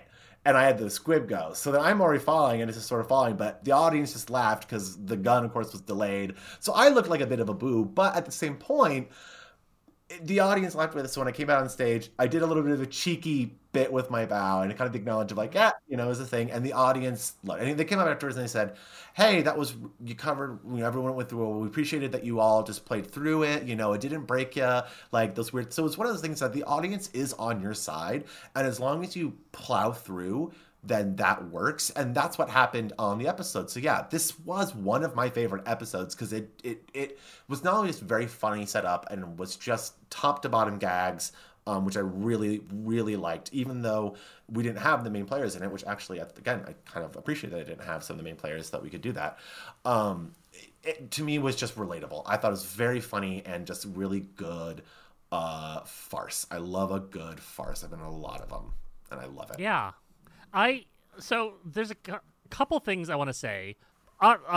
This is playing off of Allison Janney was on The West Wing, which Sorkin wrote for 4 years. Also on The West Wing, her and Timothy Busfield's character, the reporter whose name I cannot remember, they have a romance, and so the Cal Allison Janney stuff is like a callback to that. Oh, so they already knew that these two would have good interplay because of that. Interesting. So, this episode really does kind of feel like Aaron Sorkin fan fiction in a way. Like, you took the two shows, you mixed them together, and I think that's why I didn't react to it as strongly the first time. I like it, but it's still like feels a little too pandery to have Allison Janney in here doing these things.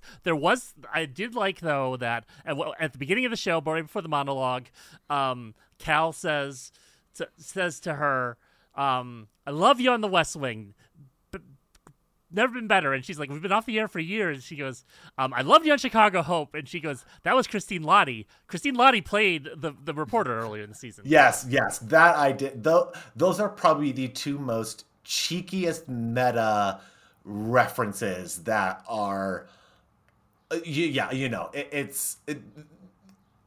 don't know if I need to love it or hate it, but I liked it. I did like it. I just thought it was funny because at this point we've already blurred the weirdness between what's reality and what's not, and I've already accepted the fact that this show is well lauded, even though it's weird and why does SNL exist and all the kind of Mobius strip of stuff you can get into if you want to analyze it way too hard.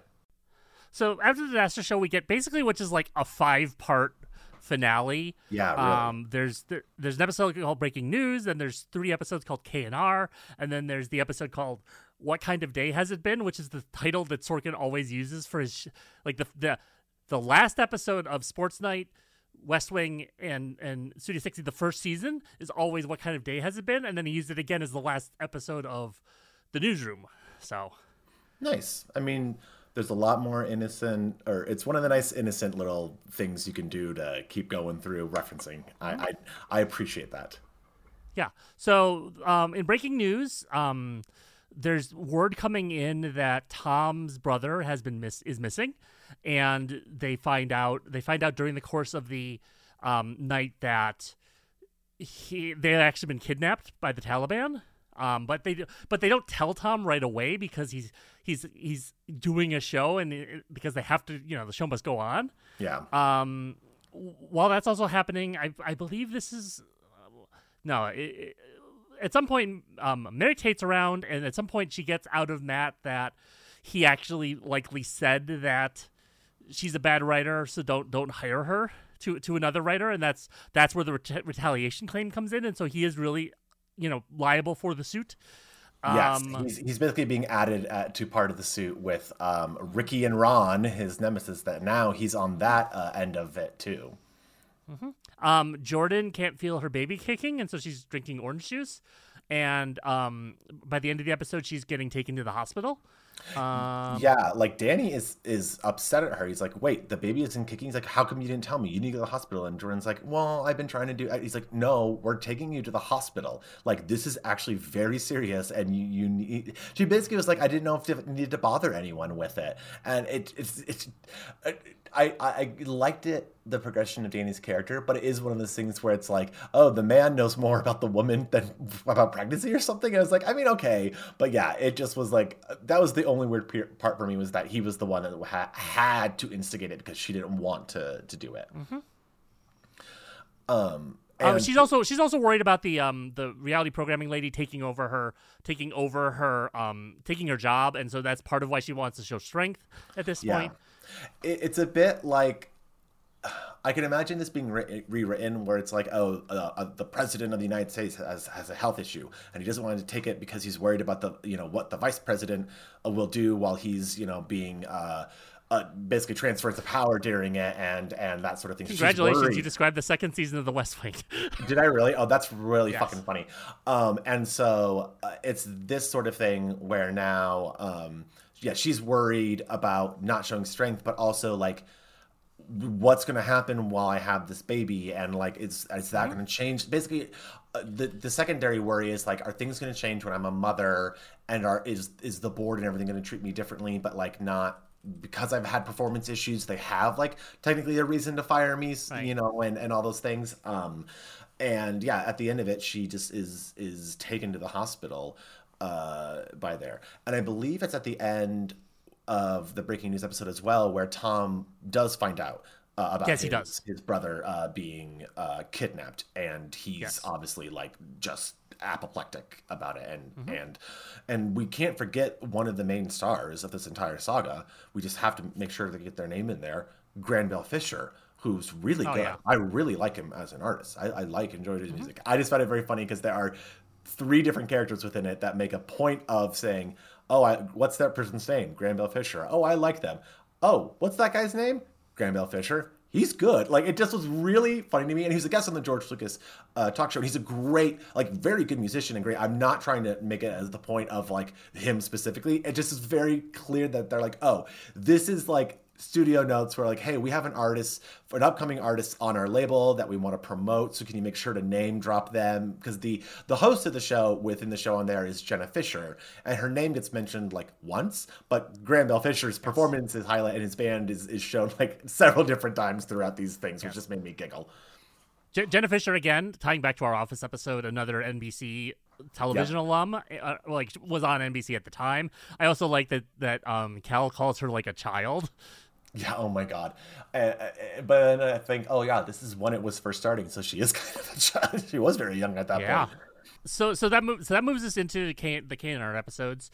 The big thrust of the plot there is that there's an effort to try to rescue Tom's brother and 2 other airmen who were captured by the Taliban. A video is released of them, like one of those videos where the hostages are on their knees and people behind them are standing with like axes and assault weapons. And so this I forget what his rank is. This person from the military comes to talk to Tom and try to feed him information and keep him calm. Meanwhile, everyone else is freaking out about this too, because they care about Tom, they care about Tom's family, they support the troops, whatever. So then they cook up this idea that Mary Tate's law firm, Gage Whitney, also has a division that does K&R, which is kidnap and ransom.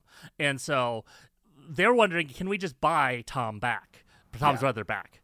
And because they're all wealthy from having successful entertainment careers. They start putting that together. At some point, the military guy figures out that they're doing it, and he says, "Do not do this. Absolutely do not do this." And then, Tom.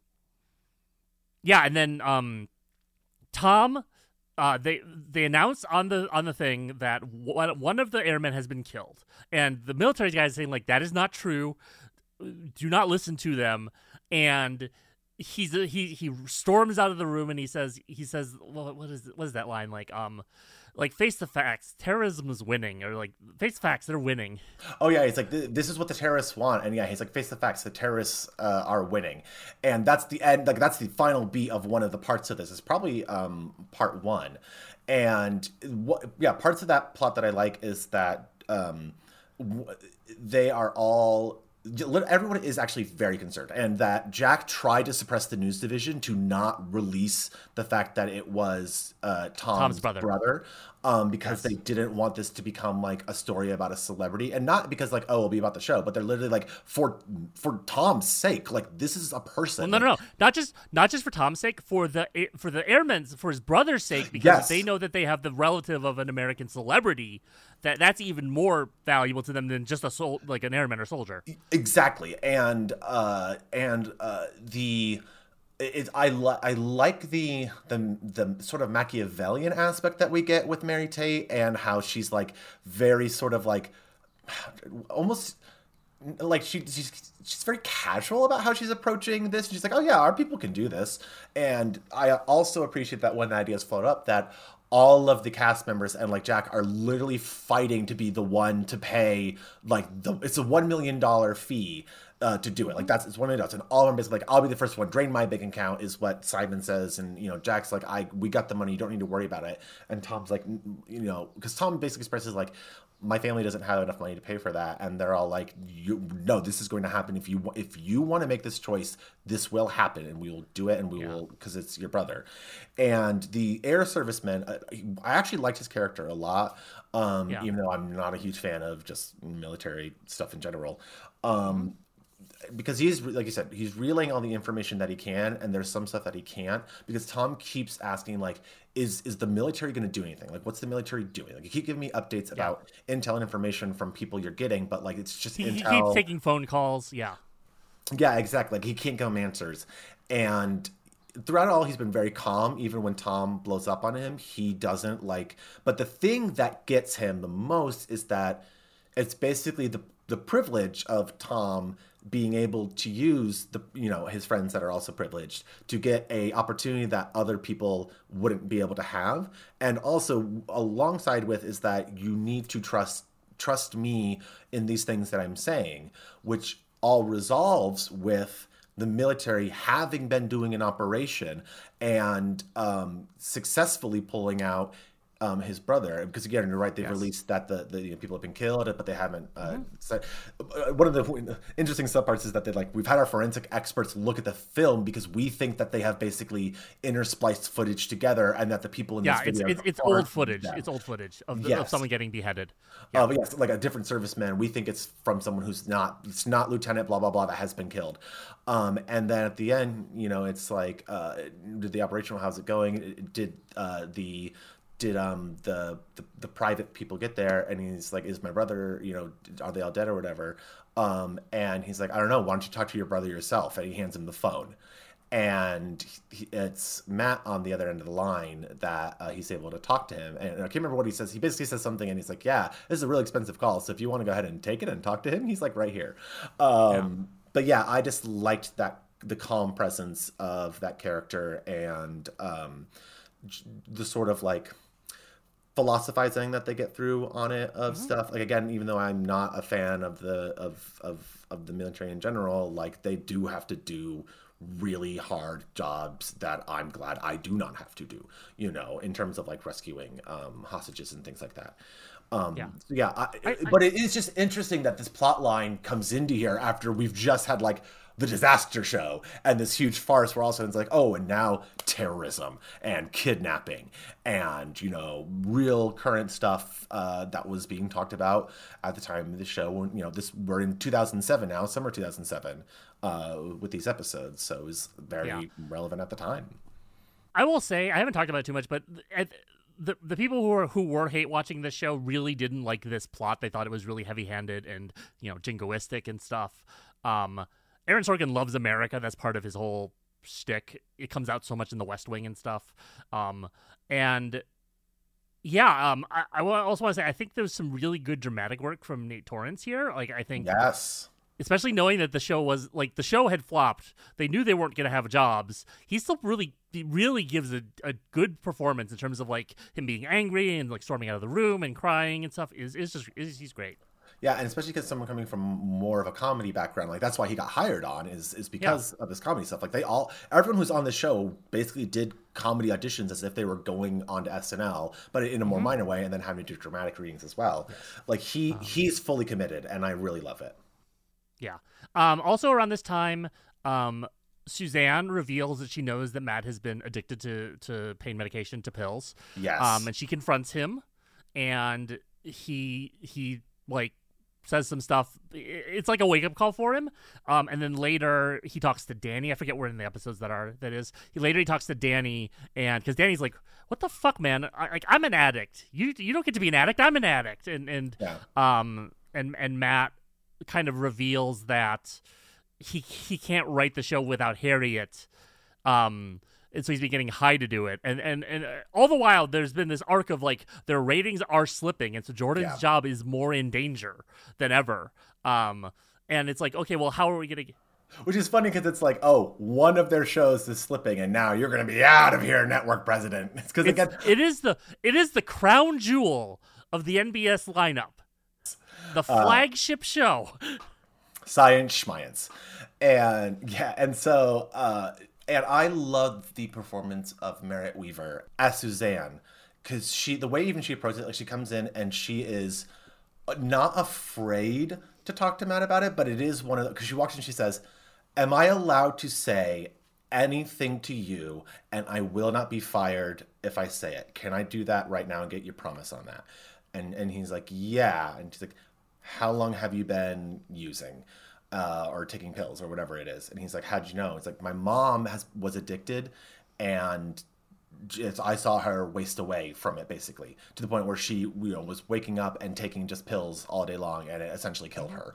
And so she's like, I know the symptoms. I know what it looks like for someone who has this addiction. She even asks, like, what kind of pills is it? This? Is it this? Is it that? And you're right. It is truly, because she's been one of the most innocent characters, because I believe she is the one that says at the beginning, you're coming here to save us, right? Yeah, that's like the only line she has in the pilot. Yeah. Yeah.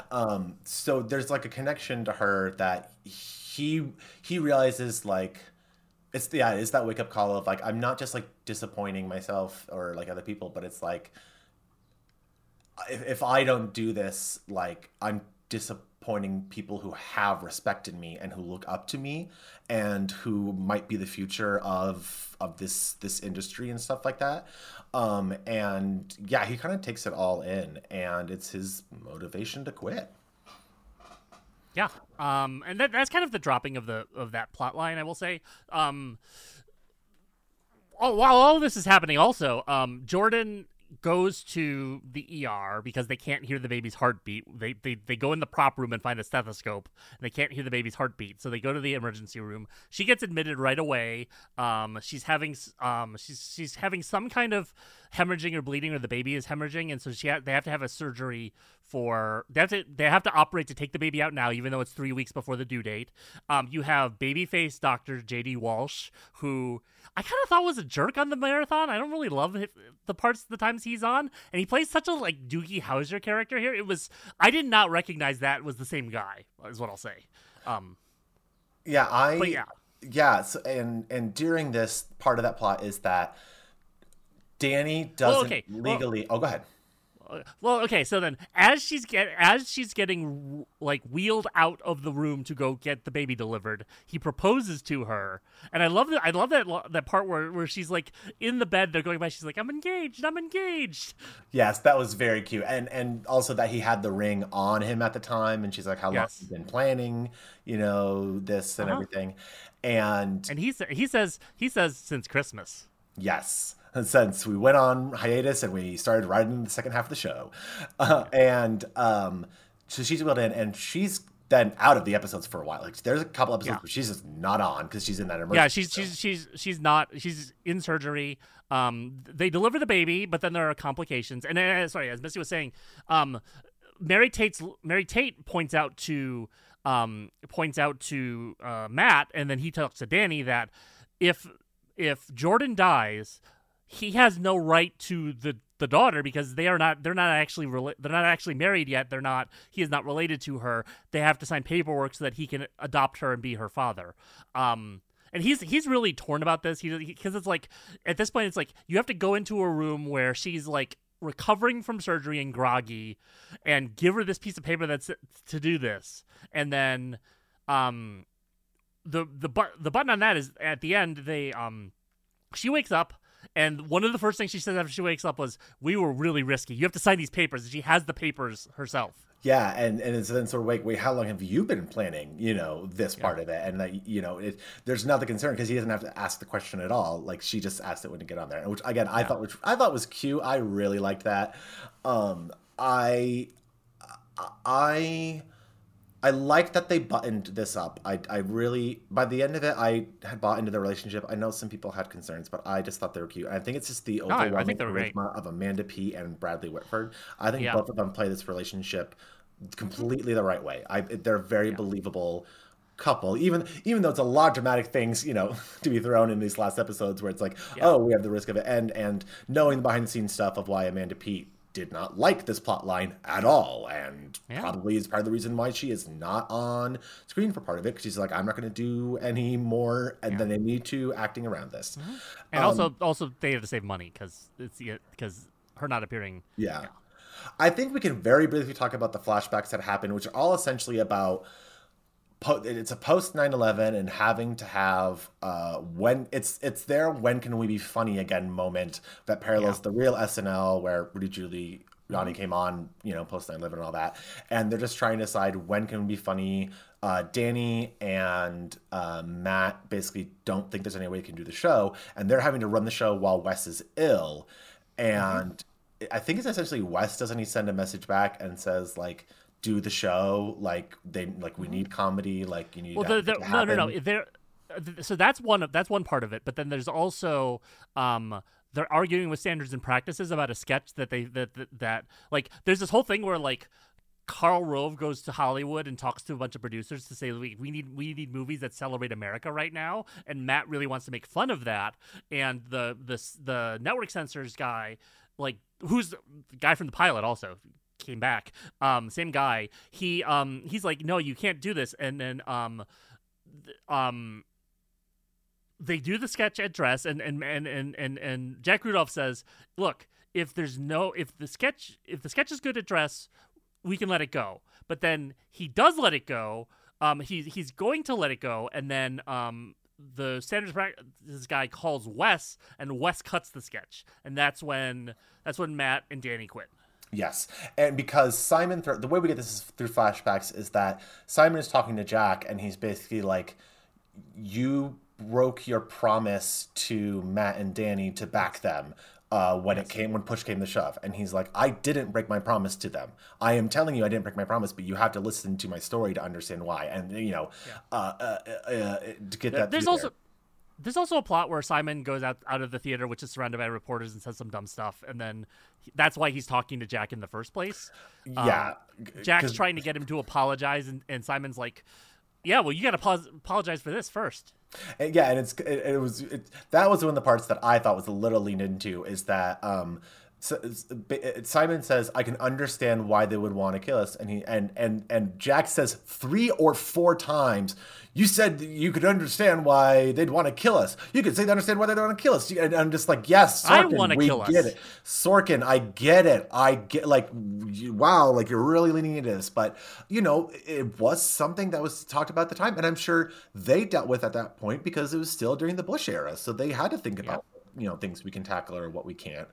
And I'm sure even, I was a little bit aged by that point. And yeah, you should have, like, it's not as interesting of a discussion, I think, is one of the least interesting parts. It's interesting for how it relationally it shows how Jack and Danny and Matt have history. It is just like, well, this comes at the end of the series, so it's more of like a button reveal of like why this overarching tension has been happening from the start within this. It's not just brass versus like talent. It's no, there's some specific reasons why they're questioning if Jack's going to be loyal to them to the end of it all there. But Yeah. and we haven't talked that much about Jack. I love his character and his character arc. I love that he has to play both sides. I think it's Yeah. interesting because he's not the stereotypical suit who is always fighting for the network every single time. Like Yeah. he is in terms of trying to manage the situations best for it, but sometimes he knows that the best interest of the network is to have the best interest of these people in there as well, which is again part of his where he's willing to throw money in to rescue Matt's brother, because it's not even just from like a network standard. He's just doing it from a human level at that point. And also when he calls the parents when their daughter gets drunk, like those moments really help it in there. He's not perfect, but also just Steven Weber is very funny when he's playing stuff so straight. Like he is so to a nose He's really good. yes, and knows how to hit the beats to be funny. Yep. Yeah, just really great. Mary Tate asks Matt out, and he's like, okay. And then, so what? Harriet goes with Danny to the hospital to wait while Jordan's in surgery, and they have a long talk about like why her and Matt are not together. And he basically kind of convinces her, no, you have to do it. And then it ends basically with Matt and Harriet meeting at the studio. Like this is after Jordan's okay. This is after Tom's brother got rescued, and they have like a real heartfelt conversation around like, why do we keep having this same fight? And then also at the beginning of the show, Matt said, I can't date you for 3 years because I'm your boss. And she's like, no one cares. And then they go around to everyone and no one cares. Yeah, he's like, do you care if I date Harriet? No. Do you date Harriet? No. Do you care? And Janice, what does she say again? She says something really funny in response to it, but I can't remember what it was. Yeah. She says like, do you care if it's like, do you care if we date? And she's like, do I have to date him? No, then I don't care. Yes, that's exactly it. So I really enjoy that, and while I don't know. A lot of the Harriet and Matt stuff, I like their relationship and I'm rooting for them, but I think it's just a little bit clumsy along the way to get there, but it might just be because, their relationship is so circular and contentious that just where it is coming off with me. But again, I still buy that they'd get together at the end, and oh yeah. I don't know if after the show they end up together forever, but I certainly think that, the show ends with them getting ready for Monday's show after the series of events that have happened. And there's sort of Danny comes to the studio with a box of cigars, which is great. He gets his victorious moment. And he's like, we did an okay show, but we can do a better show next week because the ratings were slipping. And now Matt's not going to be theoretically high. Harriet will be there to be his muse. He doesn't go on paternity leave, apparently. He's back to work on Monday. That's true. Well, I mean, it's his baby legally, but it's not his baby. But no, it's his baby. It is his baby. But it ends on a optimistic note, but also it has it's one of those endings where everyone's leaving the studio and the lights are all going out, and Matt's gonna stick a little bit around to write because 4 a.m. he has to write. Yeah. And the last thing we see, which is a very theatrical thing that I sort of liked it on there, is the safety light, which is the light that you leave on a set so that there is always some amount of light in there so that people don't get hurt or don't accidentally do it. But it's called the safety light, and the final shot was on that and it being lit. And I was just like, that's it. It's not? No. So Danny walks onto the stage. Matt goes up to his office. When he gets to the office, the countdown clock is off. And he goes and he turns it on. And he says, I'm going to make a friend out of you yet. Oh, that's right. That's the moment that happens right after that. You're right. That sign that we haven't seen for a little while comes back. And it's like, you may have forgotten me, but I'm Chekhov's countdown. And I'm here to end the series. Hooray! Yeah. And so that will bring us to the end of our recap of Studio 60. You said you like these episodes. Do you have a favorite episode? So I'll break it into two different ones. I really liked the Disaster Show, but that appeals to what I normally would like at any given stuff, which is very fun comedy and all those kinds of things. I think the Christmas Show is extraordinarily special. I think the pilot is dynamic and stellar. Yeah. I think I maybe liked Nevada Day a lot. I think it's hard. I don't think I can pick a favorite one. I don't think I can. Okay. No, actually I can. It's the Disaster Show. The Disaster Show is my favorite, and I will just say that, but I also feels unfair. It has an unfair advantage to be my favorite, so that's why I'm almost like hesitant to pick it. Unfair to who? The other episodes? Yes, because I naturally farce has been so much of what I've done in my theatrical life. Like, I have worked with one of the best farce directors and learned from her. And so I just have been able to get cast in a lot of stuff like that because it's in my bones. So I think I naturally am being pulled to that because I just have a proclivity toward understanding the language of what's happening in this episode. Okay, well, so apologies to K&R Part 2. You didn't rise to the occasion. Okay, yeah, sorry. Yeah. I don't know why I need to apologize for it, but that's where I just felt like, oh, I'm just loving this because of all of my personal stuff I'm bringing to it. So maybe I'm overlooking, what might be wrong or off about this episode. But you're right. I don't know why I need to defend what I like. The Disaster Show is my favorite episode, and I would say by an eke. It's not by a mile. It just because a lot of these episodes, the ones that I mentioned, the pilot, Nevada Day Parts 1 and 2, but also the Harriet dinner. I like Alice. I like this show. I like all of this show equally, and the Disaster Show is my favorite child. I have some notes, maybe some notes I didn't get to that I just want to cover real quick.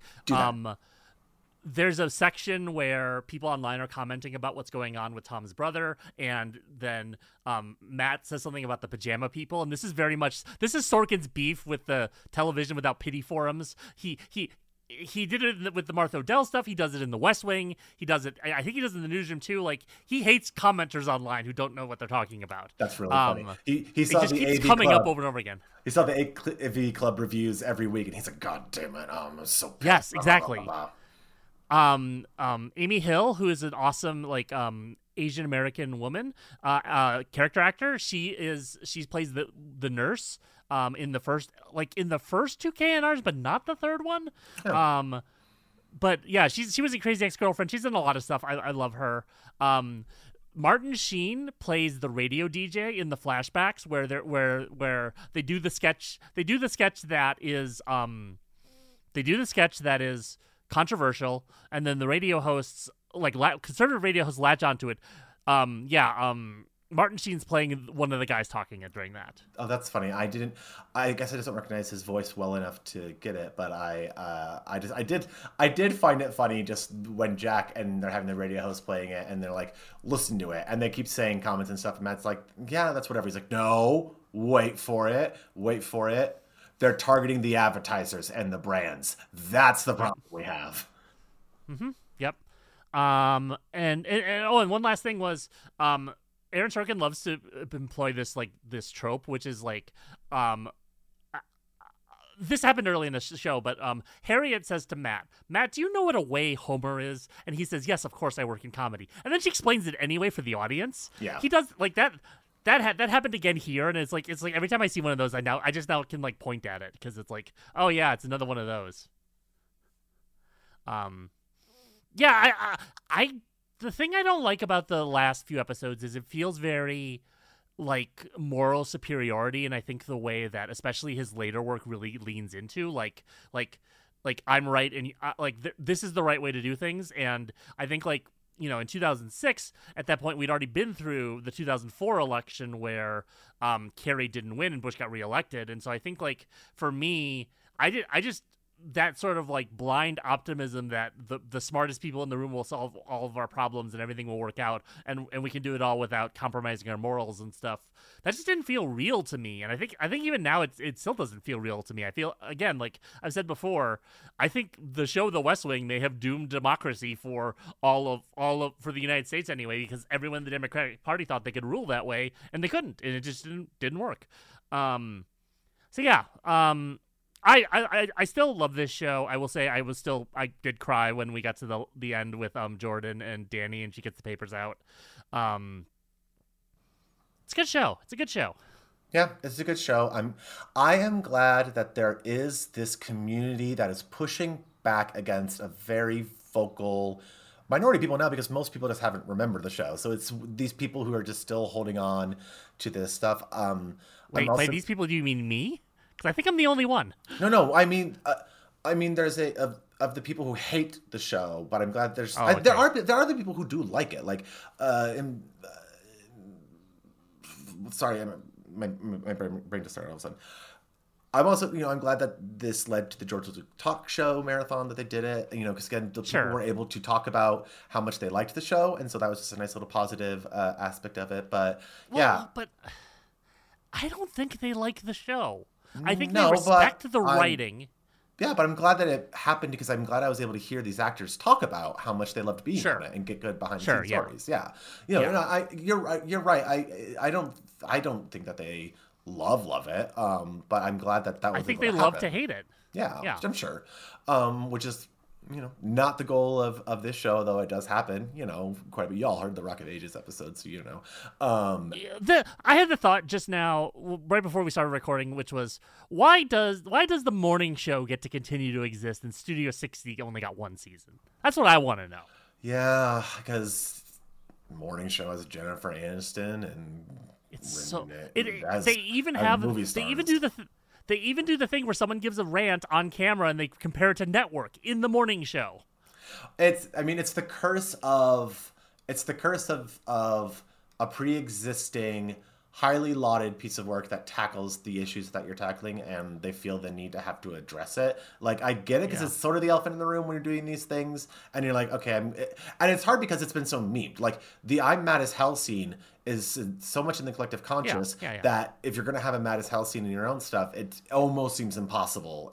But I just think writers just need to move on and just don't need to reference anymore and just start owning it. No one's going to forget that Network exists if we don't mention it every time there's a TV show about a TV show. I'm probably one of the youngest people where Network is a show.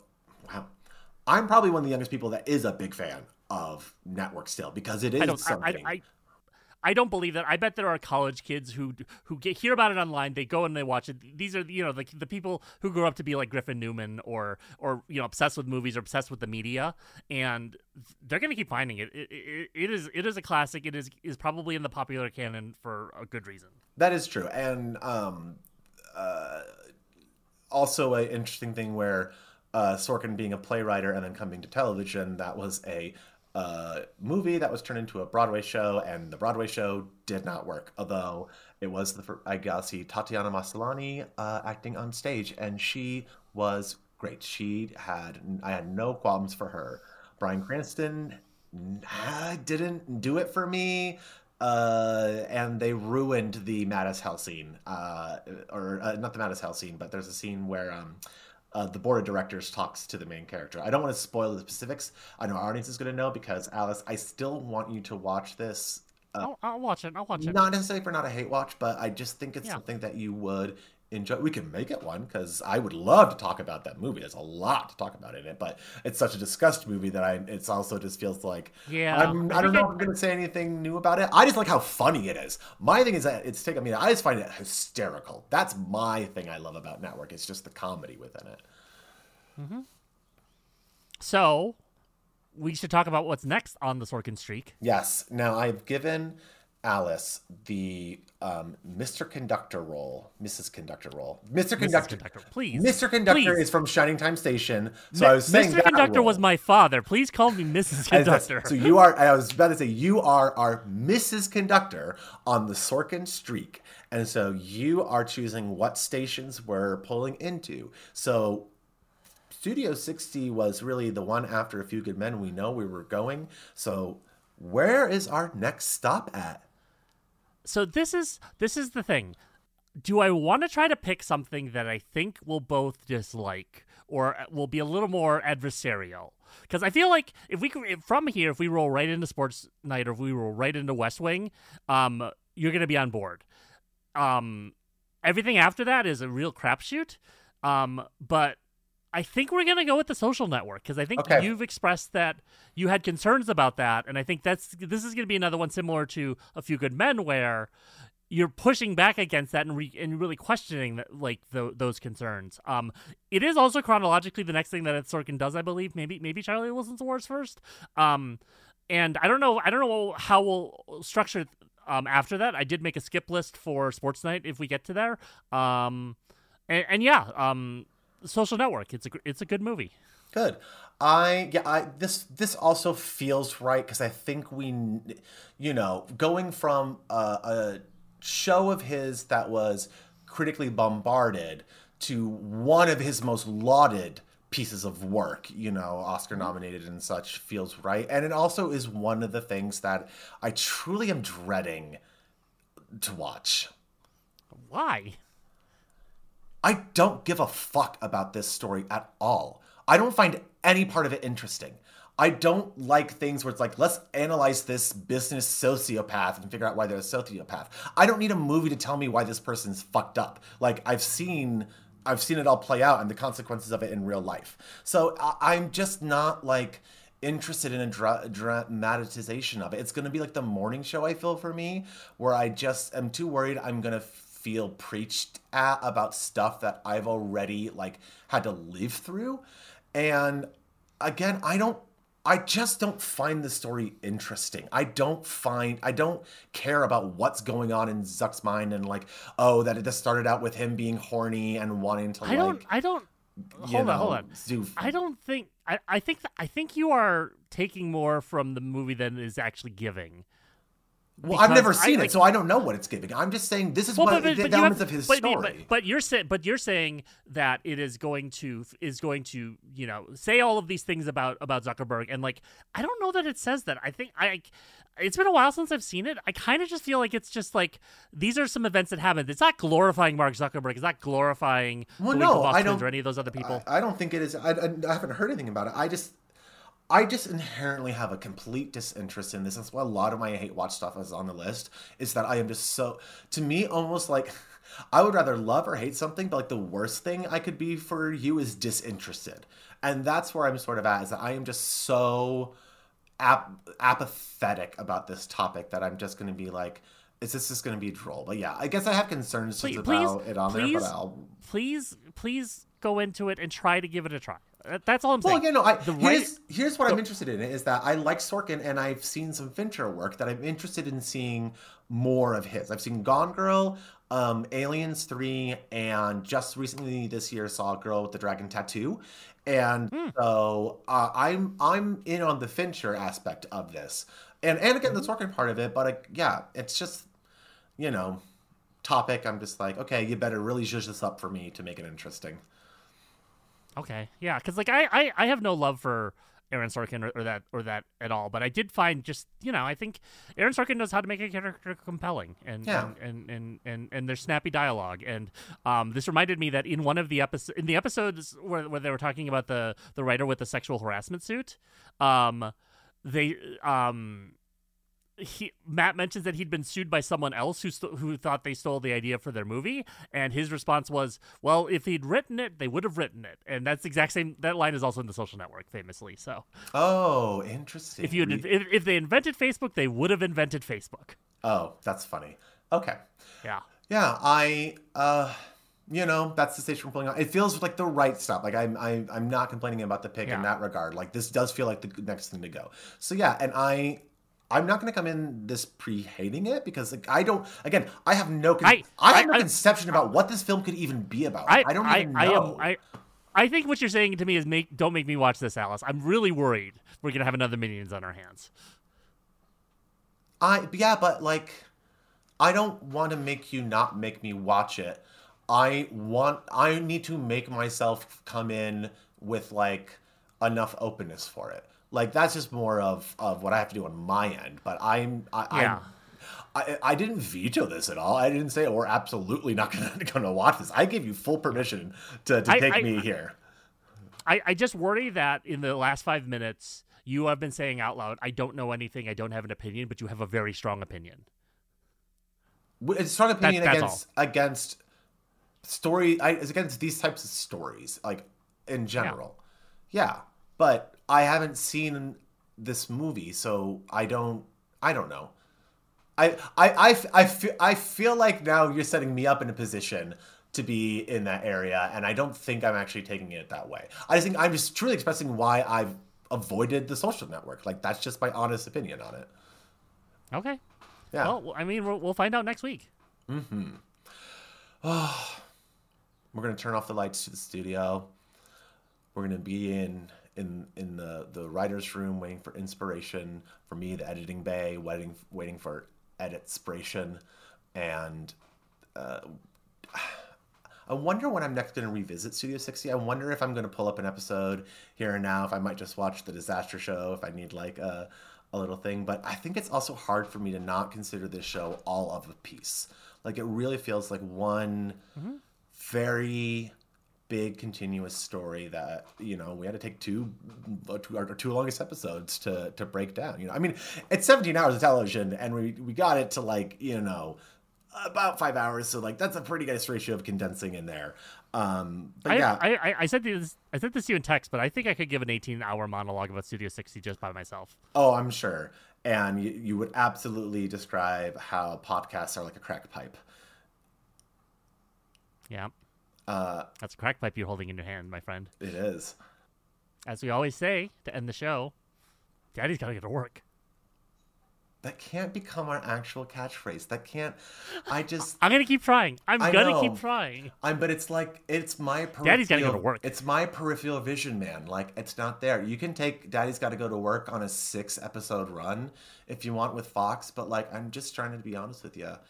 I don't think it's gonna work. And okay, if anyone's listening to this show, please tell Missy that Daddy's Got to Go to Work is a great tagline for our podcast.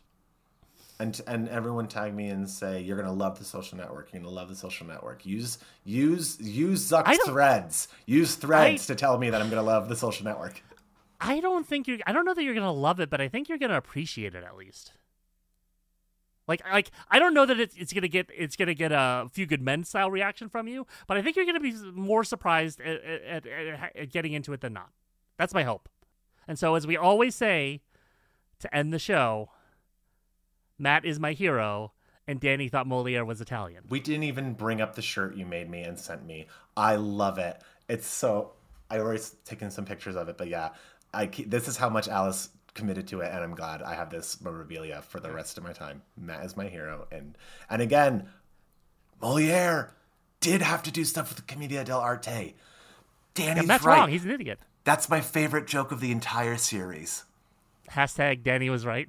Hashtag suck dad. This time I got it in there. Woo!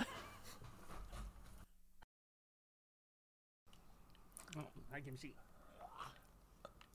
Baby. But yeah, what are you doing? I have a lot of women on this list, and that wasn't my intention when I started it. But I think now that I have to keep it going. So now I have to have a binder full of women here that I can pull from. Yeah, I was gonna say keeping names on a list usually isn't good. To be fair, this is a great list. This is because in the list these are all stars. Okay. Let me get my notes. Do you want to know how tired my brain is right now from being after work? I looked up the film Josie and the Pussycats to remind myself what's the name of the band in Josie and the Pussycats. Yeah, that's real. Mm-hmm.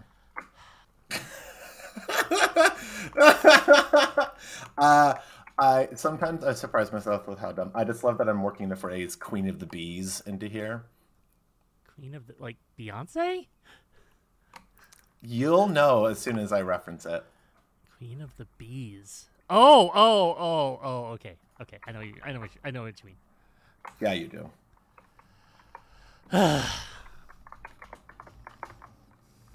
I shouldn't burn pod. We're not actually. This isn't actually the show yet. True. That's not what I'm writing. It's just giving myself practice. Okay.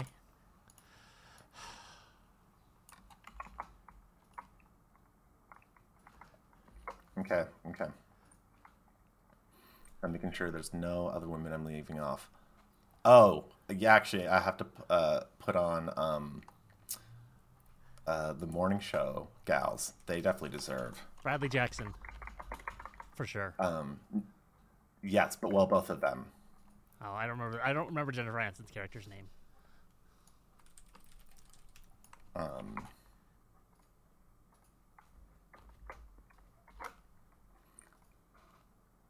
Yeah, no, you're gonna love this. It's so stupid. This is so stupid, but it's just something I've always wanted to be able to do, and I'm really happy that I have an excuse to do it here.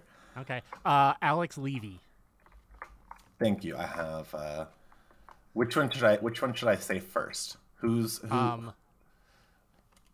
Well, do you need a rhyme for it, or does it matter? No, it doesn't need a rhyme. I just need which one you think would get credited first on a list. Alex Levy would get credited first because she's the more prolific actor, I think. Okay. I don't know. Maybe Reese Witherspoon's more prolific than Jennifer Aniston. I feel like she's not as famous as Jennifer Aniston is. Yeah, what does IMDb say?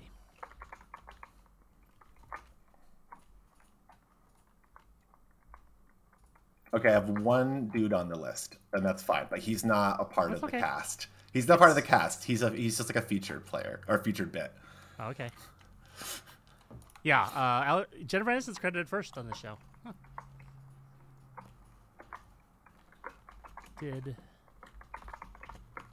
Wonder if Reese Witherspoon's production company worked on this.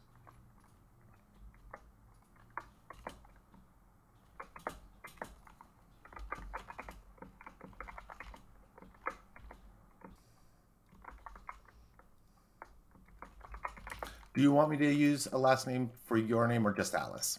Alice is fine. Okay.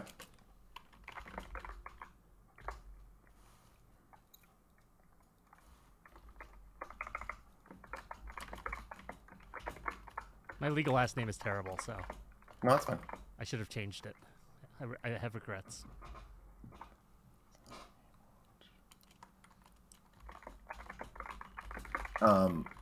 When we do our rebranding for the streams, are you also going to have Not a Hate Watch on yours, or are we just going to keep that one on here? No, the thinking was I would just split I Thought You Were Special out separately. Perfect, okay. Just so that if I wanted to point someone to it, they'd have a place to go to just get that. Yes, that's fine. Because awesome. we're almost done with that podcast anyway, right? So yeah, more or less. No, we have them all recorded. There are more music videos than, of course, the concert that will be a special. Whatever. But, I watched You Were Special. I don't know. Okay.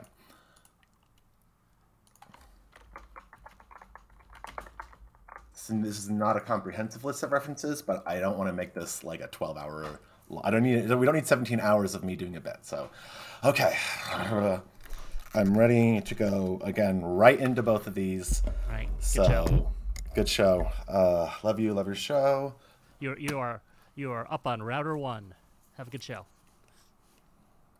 Go to the VTR. Go to VTR. Boop.